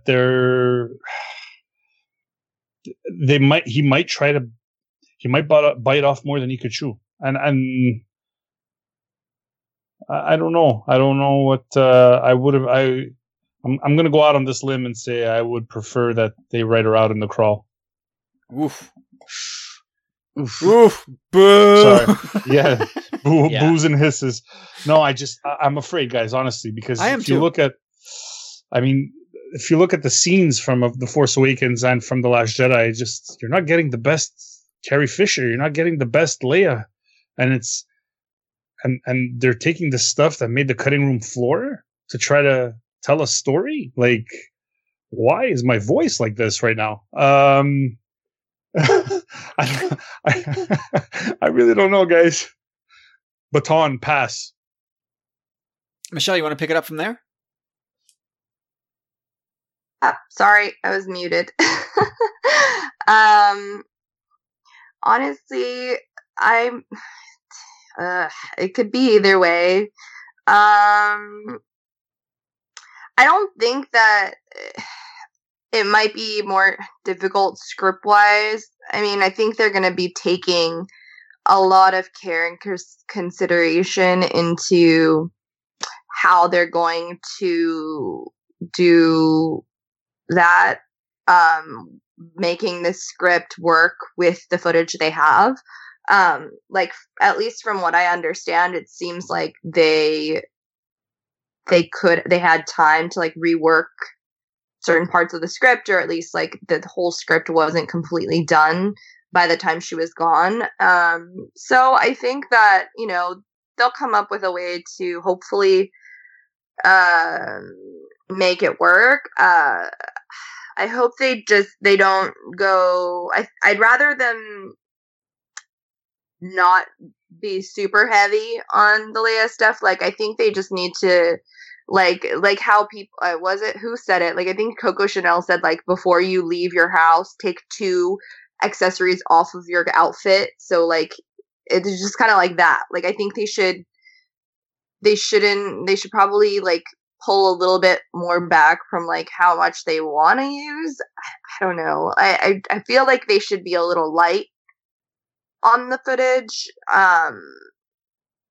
and that it shouldn't, I don't know, I don't want them to bungle it. Like, it's so hard to, I'm kind of, like, a little nervous too. Like, it's hard to say, like, but I think there will be flashback stuff, just because I think it'll be hard to, story-wise, like, have her be in real time and then kill her off, like, early in the film. I think it'll just be more powerful, or, like, story-wise, it'll be easier to digest if like, we know that she's dead or dying or whatever, and then it is flashback, kind of, where they're trying to reconcile these last moments or things she said. I don't know, but I don't see how the story would work if they had everything in real time and then they just, like, kill her off. I mean, I guess it could work. I don't know. I think they should just do the funeral thing. It's so hard to say, but I would prefer them not. I would prefer it to be flashback and it be established that she's dead. I just think it's just easier that way. I don't know. It doesn't, from a story-wise, like, I don't see how they would, like, have her and then kill her in, like, the first 10 minutes or something. Like, that would just impact the rest. Just move on. It's just hard. I don't know. I still, like, I prepped this question, but I don't, like, I prepped both sides of it, and I don't want to agree with each side that I know. I made. Like, it's hard. I feel the same way. Because if they go all the way with Leia, you risk stretching the credibility of what you're doing. But if you write her out, it's like you risk doing a disservice to the character. It's exactly. really a very fine line. But Corey, take it from there. Well, I think it's a great question. Like, because, like, you guys are just debating it amongst yourselves. Like, this, whatever it is that happens with this character is going to be under the microscope in a big way, not only amongst us hardcore fans, but amongst the media and everything. It's all going to be under scrutiny. So we have that to deal with, and the fact that they actually chose to use this stuff. So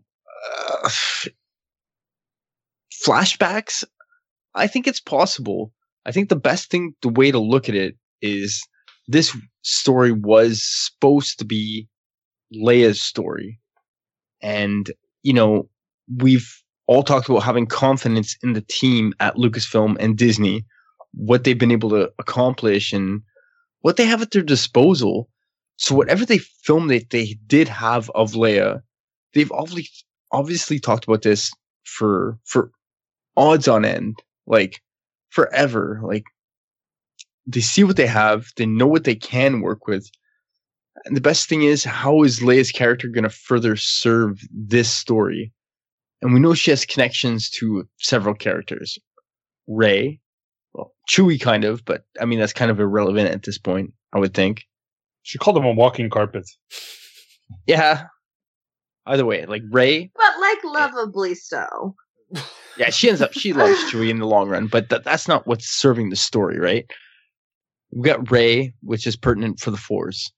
And we have Poe, which is pertinent for the leadership of the Resistance. And then we have Kylo, her son. So in this having supposed to have been her film, that's a lot of storyline to tackle. So I can see kind of flashbacks maybe possibly coming into effect here, where, you know, if they don't use her at the beginning of the film, they can kind of flash back on stuff as to why they are in the position they are. Like, Leia told me this, or I did this with Leia, or maybe she's able to reach Kylo. I don't know, but what it does say to me is that the amount of footage they have, the route they have decided to take, makes sense to the film serves the story and will do respect to Carrie Fisher. Like, I have full confidence in that at this point. And when he says if it changed the script, yes, it did in a big way. Like Kyle had pointed out, I think Trevorrow was pretty much out the door because he just couldn't adapt with what happened. Like, they were so dependent on her character. And who knows what happened back then? Like, JJ must have been like, no, we got to loophole this somewhere. Like, he was creative enough to have put in the work, whereas I don't think, though, it's just about being creative. I think that, when you're dealing with working with actors who have reached a certain age, you do kind of need to have some sort of insurance if you're planning on having this story that spans like a number of years that you're filming on.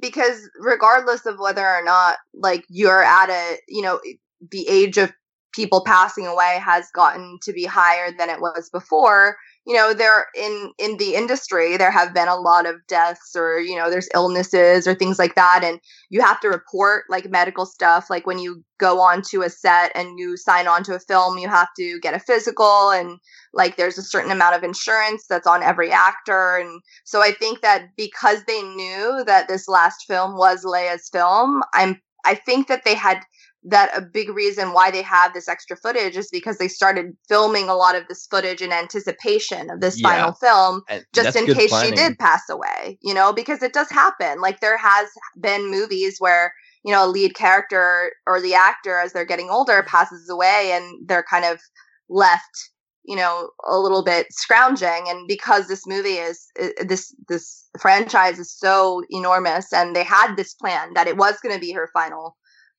film and this was going to be her story, I'm pretty sure that it was part of, they shot a lot of that probably to begin with, where maybe they planned to reshoot it later, but they probably blocked and shot and filmed versions of things that they were planning on using because she is getting older. And I think that that's just the people who are making the film being smart about protecting the story and the integrity. That says a lot, like for like their like vision, like being able to like be secure for stuff like that. Like I kind of agree with you, but at the same time, like I don't think they went exactly that far. Like yes, I think there's a lot of stuff we necessarily haven't seen, but again, like in the long run, I just think Trevorrow wasn't able to handle the whole mishap. Like it just totally debunked his plan. Like sadly to say, like the tragedy that it is, like I'm sure producers at the same time when Carrie passed were like smacking their heads. Like, God damn it, this is going to put us in a pickle and a half. Like Carrie being the youngest of the original trilogy as well, like kind of somewhat unexpected, but at the same time, like I think they had somewhat of a contingency plan. But what JJ has been able to do, I think he's really been the one to take the helm and be like, okay, we can do this. Like, for sure, there's several options on the table with what they have available to them. And I think whatever they've chosen, I have full confidence that they're going to use that to serve Leia, Carrie, and the story in a poignant way where we're gonna feel it in the heartstrings still too. They have to.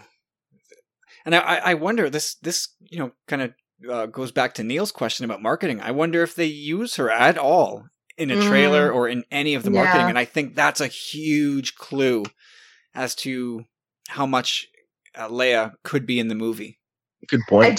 I do also see them potentially going for the nostalgia factor, and instead of using new shots or stills or images of Carrie in order to market this last film, they might take some old iconic images of Carrie and use those to market. Like I kind of see that, like black and white photos of her, like in R2 with the New Hope, and I see that marketing campaign of like saying like let's say goodbye, or like the final saga, or like just like the I feel them kind of playing on that by. I feel like that's a route they can go that wouldn't spoil this movie and how our involvement, and won't cause any speculation to happen, because as soon as they show any like still image, like people are going to analyze that so hard. And I don't know if they're going to want that, or if, I mean, it depends on what they want, but I kind of do see it working if they just use the old images of her and being like, come tune in and this is the final episode that you're going to get to see play out. And like, this is, you've been with her story this whole time from the 80s. Like, you've stuck in there and we're going to conclude this story. Like, I feel like that's a really good marketing arm to go on to that would work for everyone. Yeah. They could also, I mean, alternately, they could use her music, her theme song as part of the marketing, which I mean, speaks to us as much as any image. But yeah, so we set an over under at some point. The last time we spoke about Leia, we said, how many more times are we going to go to this well? And I think we set the over under at 4. Here's number 1. Yeah, and we're definitely going to hit the over on this. Yeah, you might be right. I think I took the under at 3. Yeah, you did. So I don't know. 1 down. I've got 2 more kicks at this can before I bust. Before bust. All right, Dan. Thanks for the Leia question. Yeah, it's an important one. And again, this is something they know that we're anxious about at Lucasfilm. So I think they will want to soothe those fears if they can in any way without giving away too much with regards to Leia. It's a Leia question, definitely not a layup. No, a huge sticking point for 9. All right, so we move on to our final question of tonight. It is from Rick. And so Rick says this week, what was that? It's a poltergeist. Oh my god!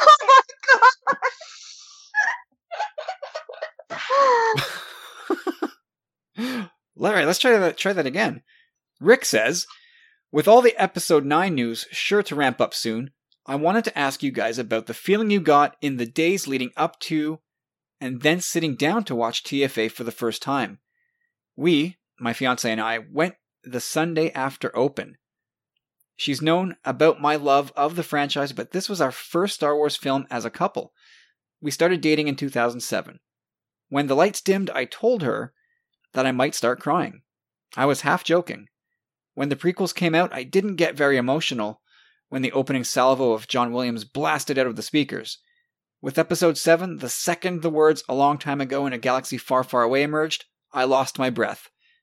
And then the music hit, and I was a blubbering mess. Things were different with TFA because now I had my son to share these new stories with. Backstory. My dad took me to see Return of the Jedi back in '83. I was 5 at the time. I saw it a few times over that summer with one of my uncles as well, and I loved it every time I saw it. Cut to a few months later, and my dad was gone. He died Thanksgiving weekend that year. Return of the Jedi was my therapy movie for years because of the father-son bond in the movie. When our son was born, the OT became a different set of stories because now I was the elder statesman of Star Wars in the house. TFA took me right back to being 5 again in a way that I hadn't expected.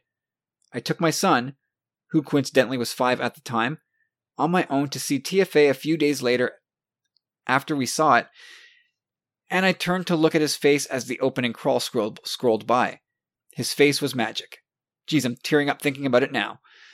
He was so into just the words on the screen, let alone the story that he was about to experience, or he was going to experience in a few moments.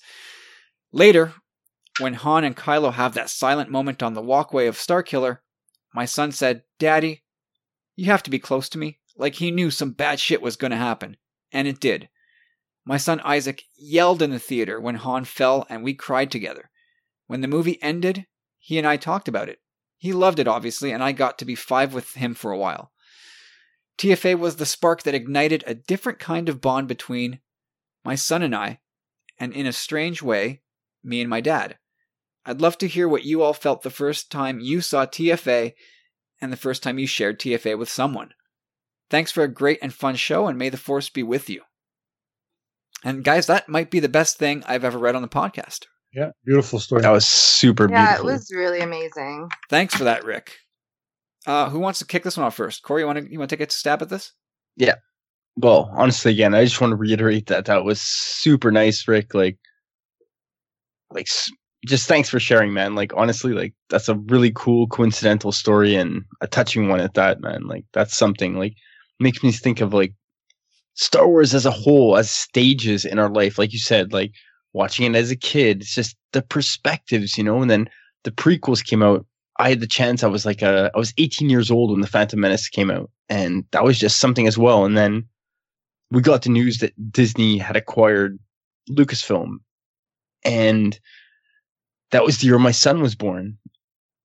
And I swear to God, like this is nowhere reaches that, but I remember so well just thinking like Star Wars, like my kid, like I get to experience this with him now. And I always wondered where both our lives would be by the time the Phantom Menace came, or the Force Awakens came out. So like when it came out, like it was a great night. Like we had, unfortunately Carlos wasn't there, but you know, James was there, and we had somewhat of the crew, and we went out prior, and I've said this many times on the pod prior, but I don't know, man. It was either a mix of the anxiety, the coffee, or the drugs. I don't know, but I really attribute it more toward the coffee, honestly, at this point. But I don't know. There was a lot of anxiety prior, and in that theater, like very similar to the opening scene of The Force Awakens, where Finn is, you know, descending to Jakku, and that like on and off. Like I thought I was having a heart attack for the first time in my life. I was like in a complete panic. Like I had just taken CPR courses not too long prior, and I was just about to literally go hide in the bathroom. That's how close I was to like leaving the theater. Like I think I drank a liter of cola in like 20 minutes, which didn't play well after. Anyhow, eventually it passed, but all in all, a great night. A little older at the time, so totally, again, different perspective, different anticipation level. But again, this is like our baby in a way, you know. It's like backing your high school team or your sports team, whatever it is. You have that thing where you just want it to be good, and I think that was a big part of it too. But just all that anticipation, the wait, it was honestly amazing. And unfortunately, I didn't get to share it with my son, but just that whole experience of where he was, where I was, and I don't know. It's having it back is just such a gift to all our lives. No doubt. Yeah, well said. Michelle, how was The Force Awakens in your experience? I watched The Force Awakens with my mom. She was in town, I think, for the holidays. I don't really remember much about like that time in my life, because it was like right around when I had gotten spinal surgery. Like, so a lot of that period in my time in my life was like mostly like painkillers and like just medical stuff. But I remember going to see it with my mom in Marina Del Rey, and it was like not at the there's like two movie theaters like right by my old place, and one is like the AMC Dine-In that I talk about a lot, which is like 21 and over. They have alcohol and like food, and there's all the chairs that kind of are bark loungers, and they all kind of lean back. And at the time, like, because my spine was really my back was really tight, because I was regrowing my lumbar discs from scratch from stem cells. I was like really nervous because we could only get a showing at the movie theater across the street from that one, which had normal seats, and I was really concerned about having to sit that long in a movie theater, and I was like really nervous. But it was really fun, and there was a lot of kids, so it was really loud, but it was exciting to see it, I think, in that setting, because there were families around me, and I think it actually lended to a more positive experience, because I got to be there in a room with a lot of families who were having a similar experience to Rick, where they were getting to share this really important franchise with their children and getting to introduce them to a whole new era of Star Wars. And I thought that was really cool to see, just because I was with my mom, and I got to see the prequels with my parents in Japan when they came out. And in a way, it was kind of bittersweet for me, because it was like my dad had passed away, and it was like the first new Star Wars that had happened without him. So it was bittersweet for me. It was really cool to see. I really loved getting to see just that opening sequence was really powerful and really amazing to see, just a woman being kind of like the badass and the Jedi, and not just like a badass because, you know, Leia is really strong as a character. But it was different to see a woman holding a lightsaber, or that. There are certain things and aspects of that movie that I was disappointed by at the time, because I felt like there was like, I remember there's a scene where she's fighting Kylo with the lightsabers, and then there's like a huge crack in the ground, and it felt really convenient for me, and I was like, no, I wanted her to like beat him on power, not circumstance. But you know, I mean, now looking back, I understand a lot more of the choices. I remember feeling frustrated, but I think it was mostly just because I was so excited by the prospect of this new era having a female, you know, fighter main in the live action. Yeah, exactly. Like, not just someone who exists to support, you know, a male protagonist story. Not that I think that Leia is that, but at the beginning, it was very much like it was a triad, but the main guy was Luke, and then it was Han, and then it was Leia to me, like at the beginning. I think over time it's changed, but that very first film felt that way. And I think it's just, I mean, it's based on a Japanese film, and, you know, it just comes with cultural stuff and all of that. But it was really cool to see, and it meant a lot to me, and getting to share that with my mom was really important to me too, because I don't live with my mom anymore. So she was in town for Christmas, and it was something we got to do together. And we always go see movies for Christmas. And it was really special to get to see a Star Wars movie that's new for Christmas with my mom, the two of us. I have photos of us in the theater before the movie came on, and I have a framed one in my house. It's just us, like, in a movie theater. It's so stupid, but it's like a really important moment to me. So it was really great. And I think I've seen every new Star Wars film that came out with my mom, actually, which has been a really great tradition for me. Nice. And yeah, it really meant a lot. And it was nice. I wish my dad could have been there, but getting to still kind of keep this tradition, it did kind of feel like he was with us in a way. So it was really nice and special. And I think it's really cool, and that's who I shared mine with. So yeah, that's really nice.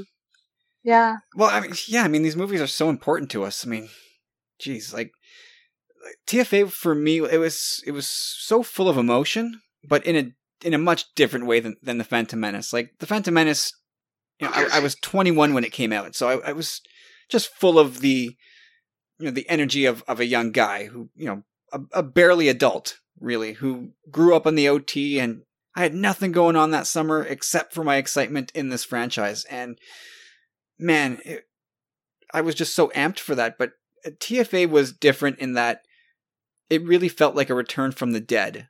And at that point, I had a family to share it with, just like Rick said. Like I echo so much of what Rick said, and like being able to share this with my kids at this point it's the coolest part, along with you know, having this podcast and having you guys and this community. Yeah, just being able to do this with my kids and see them getting into it is so gratifying. But yeah, my I guess the first viewing in theater, it was surreal. It really was. It was just really, really out of this world, and I still couldn't believe that we were at this dawn of a new era of Star Wars. But in the back of my mind, I was like, it's back, and it's never going away. Like I knew, I suspected, and over the years we came to sort of come to that realization that it's way more. This is going to be way more than the trilogy. Like Disney is going to just squeeze this lemon forever, and Star Wars is never going to go away on us again. And I was so happy about that. And yeah, of course, I watched the whole movie and enjoyed it very much, and I was super invested in Rey and in Finn and Poe and the new guys. It didn't even bother me at all that Luke was not in the movie. And I guess, nope. I was very spoiled on TFA. Like 80% of it I'd been spoiled on accurately. Wow. So I was fully prepared for no Luke, and that it didn't bother me. It didn't affect my viewing at all. And then skipping ahead to the first time I took my kids, I feel like I took them, I don't know, a couple weeks, maybe 3-4 weeks into the run. My daughter was 5. She had just turned 5 at the time. My son was still basically a baby. He was like a year and a half. And to this day, she loves Star Wars, and my son loves Star Wars. Like, they're crazy about it. And he was a disaster when we took him to see TFA, because he was crying and running all over the theater. He was a mess. A different story for The Last Jedi, but yeah, I mean, it made my heart grow 3 sizes. Earlier this year, when out of the blue, my son looks up at me, and he was closer to 4 then. He's past 4.5 now, but he says, "Daddy, I like the movie where Luke says, 'I will not be the last Jedi.'" Like, out of the blue, that comes out of his mouth. Like, he's sitting, a little 4-year-old guy is just sitting there thinking about that. That made me so happy just to hear him say that. Yeah, like, I don't know, like, go back and listen to when I read Rick's question. Like, I echo so much of what he said. Like, it sort of spoke to me in a very real way in his story. Of course, fortunately, Corey and I, we still have our dad, and he's kind of into this stuff on a very superficial level, but he likes Solo. Yeah, he did like Solo. Although, it's not really been a thing I've shared with my parents to any big extent. Like, they've always just sort of, they've indulged us in this, and when we had it on as kids, like, they'd watch it or they wouldn't. But it's not a big thing to them. Like, it's not a thing we really share with them. You should have heard Mom today when she was with me when I picked up those vintage figures. Really? Oh, God. Why does he want these? I don't understand. Yeah. I mean, like, again, Rick said that kind of this was like Jedi was his therapy movie. Yeah, I guess in a different sense, like, Star Wars is sort of my therapy, for like a blanket therapy thing. But yeah, The Force Awakens was a huge moment in Star Wars fandom for me, for all of us, really. There's no getting around that. And the hype before it was insane. I still don't know how I weigh the hype for The Force Awakens versus The Phantom Menace. So different. It all depends on where you were in your life. Oh, I know. Just like in terms of the sheer volume of it, I don't know. And I almost lean towards The Phantom Menace, to be honest. Yeah, I almost give that one the edge. It was just absolutely crazy. But so was The Force Awakens. I don't know. Carlos, I'm rambling. Reel me in here, buddy. Yeah. Well, for me, I had planned to go to the movie with the kids that weekend, and I got a call. Opening weekend, like on the Saturday afternoon. But I had got a call from a friend of mine, a fellow musician and a bandmate from different projects. And he's like, "Oh, well, I got tickets to the premiere. If you want to come along." And I was like, "Well, yeah, obviously." And so I was blown away by the movie, man. I honestly, I echo a little bit of Rick's sentiment of getting emotional during the a long time ago in a galaxy far, far away, and just the opening notes of the just it felt like a ton of bricks smashed me right in the face from the right away from that opening crawl, and it really pushed a lot of buttons. I was very emotional during the opening crawl, and that's a credit to John Williams, obviously, and I think my love for that movie, the majority of the credit needs to go to John Williams. So yeah, it was huge. And then I saw it again on the Saturday after opening night, and I brought the kids, and Ryan was gonna turn 4. When I say Ryan, I mean JR. He was gonna turn 4 a month later, and my Miguel and James were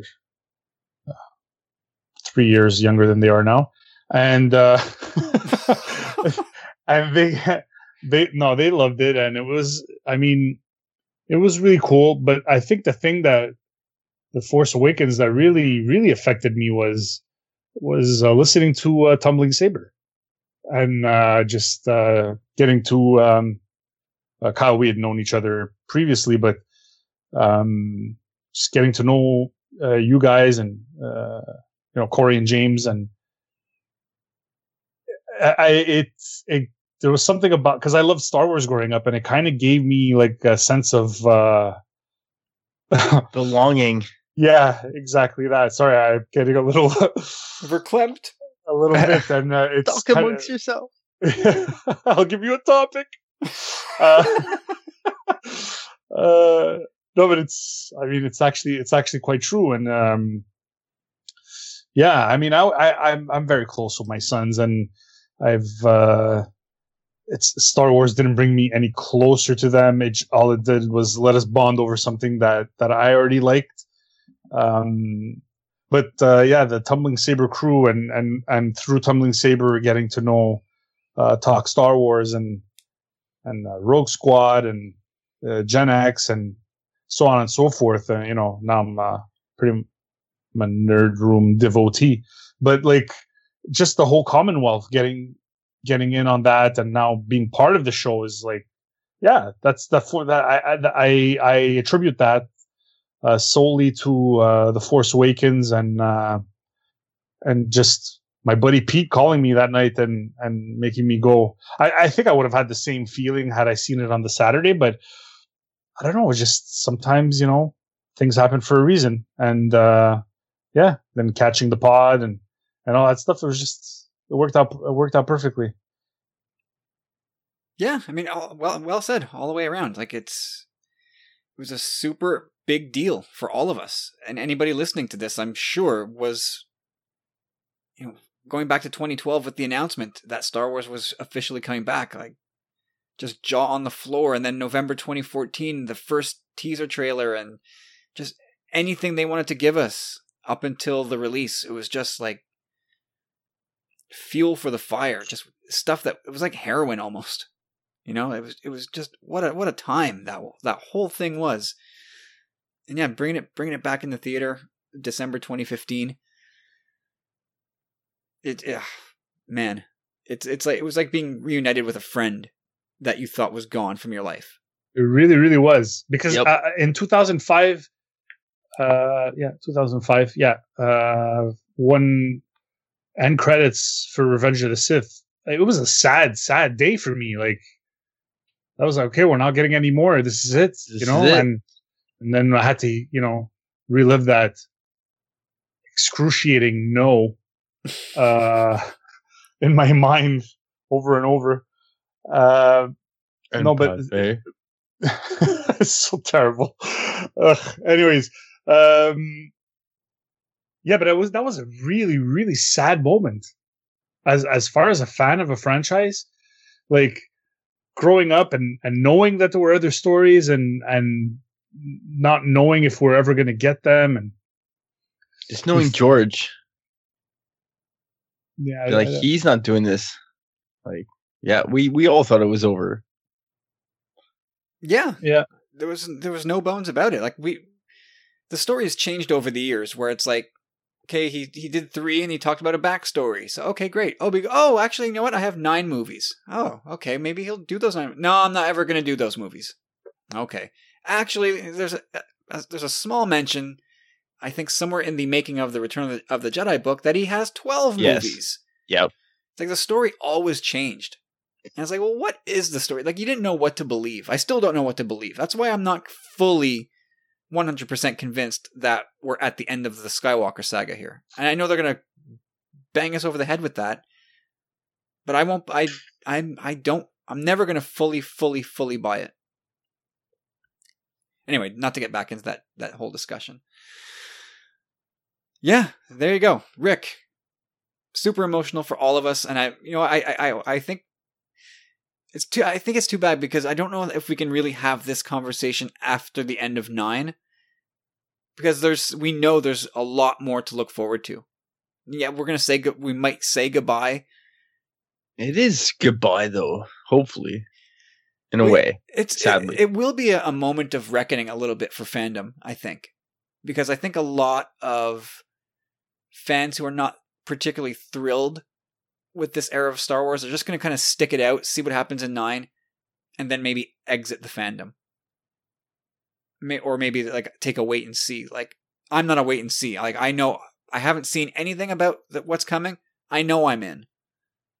But I think for a lot of people who are very lukewarm on what they're getting so far, once this ends, I think they will sort of, okay, I've had my fill of Star Wars. I think it's going to be a weird time with a lot of changeover in fandom at that point. But we'll see. Rick, again, thanks, man. Great story. Loved hearing it. Hope to hear more. If you've got any more gold like that, send it our way. And some of those dirty jokes in the Tumbling Saber group are always awesome. Yeah. Anyway, guys, that is all the time we have for this week. We're into our second hour here, but it's real late where we are, so we're going to have to call it a day here. So Neil, Dan, and Rick, thank you guys for the questions. We had a blast answering them, as we always do. And like every time I put out the request in the Facebook group, guys, we need questions for this week. Like, you guys knock it out of the parks. So Adam, Larry, and Steve, we've got your questions. They will be dealt with next week. Thank you guys for sending those in. Actually, we've got another one from Neil in the hopper already. So we're loaded for next week, and we'll have Resistance to talk about. Guys, we've already got our next show planned out. I like that. But anyway, if you have a question for us that you want us to answer on the podcast, you can email those to me, to Kyle@tumblingsaber.com, or you can DM me on Twitter or Facebook, whichever you prefer.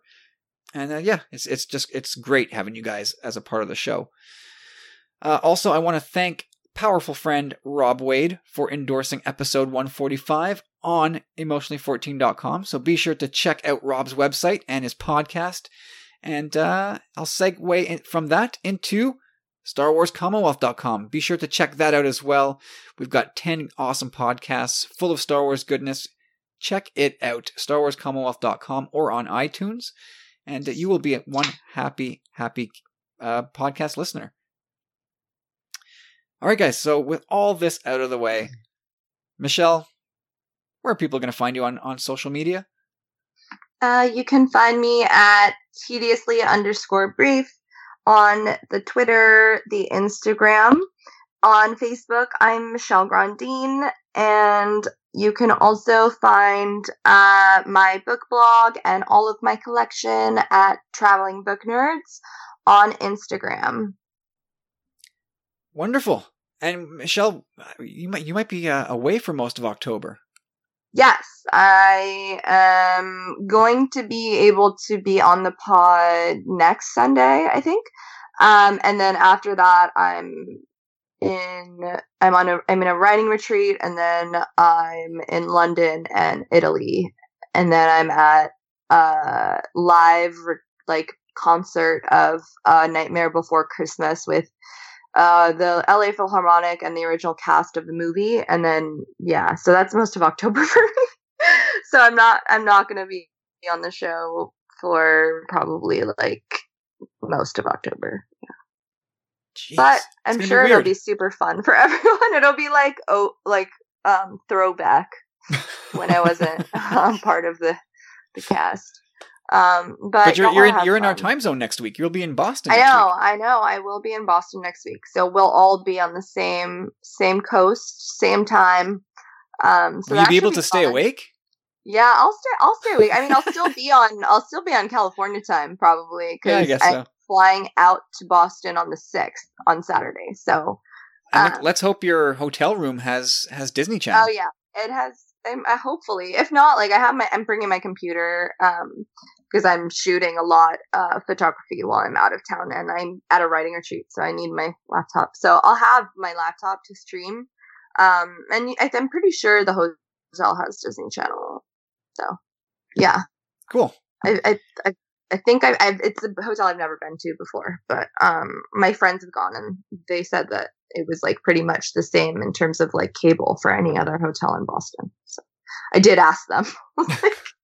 Good. Doing the advanced research. I need cable. I can't live without television. All right, Carlos, where can people find you? People can find me on Twitter and Instagram at ccandido music. Facebook, you could look me up as Carlos Candido. You could like my music page, and we just adjusted or maneuvered, MacGyvered, if you will. Massaged. Yes, some of the tiers for the Carlos Creates Patreon campaign, and I think we made them quite more, I would say, Alluring.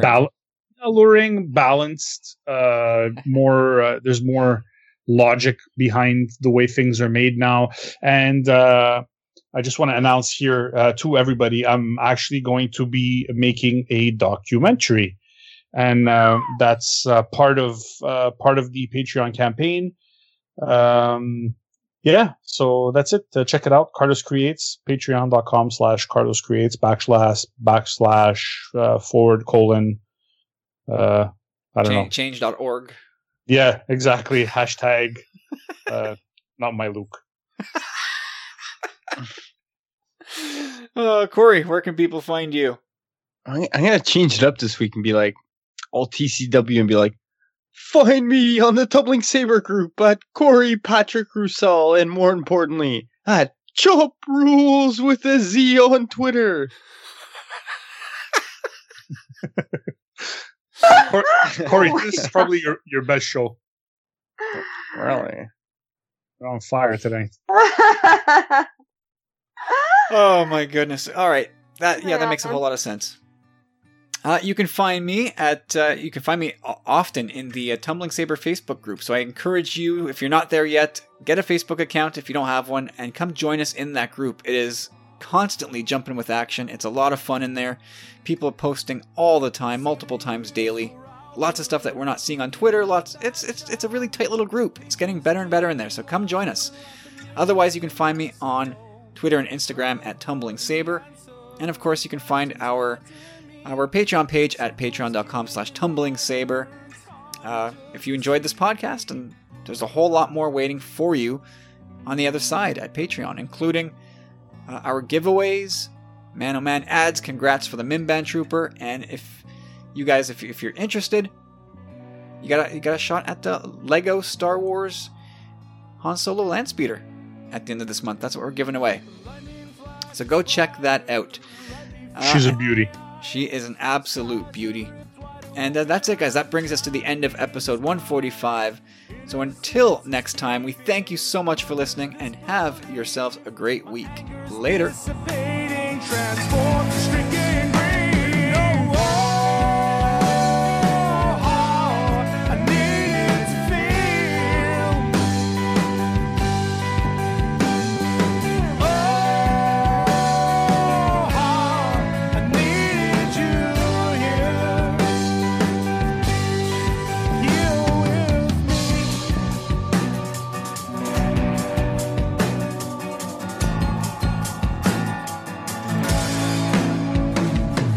Wake up to illusions, delusions fill my mind. Your voice is sending shivers, you shot right through my spine. Wait for the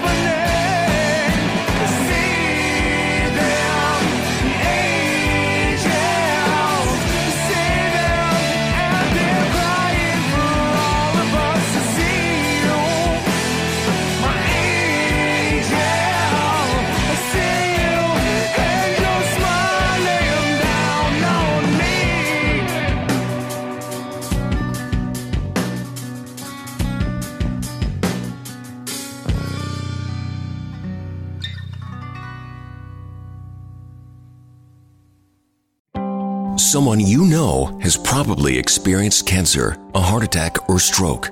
The odds of experiencing one of these are high, which could result in bills for thousands of dollars in out-of-pocket expenses. How would you pay for it? With your savings? There is another option.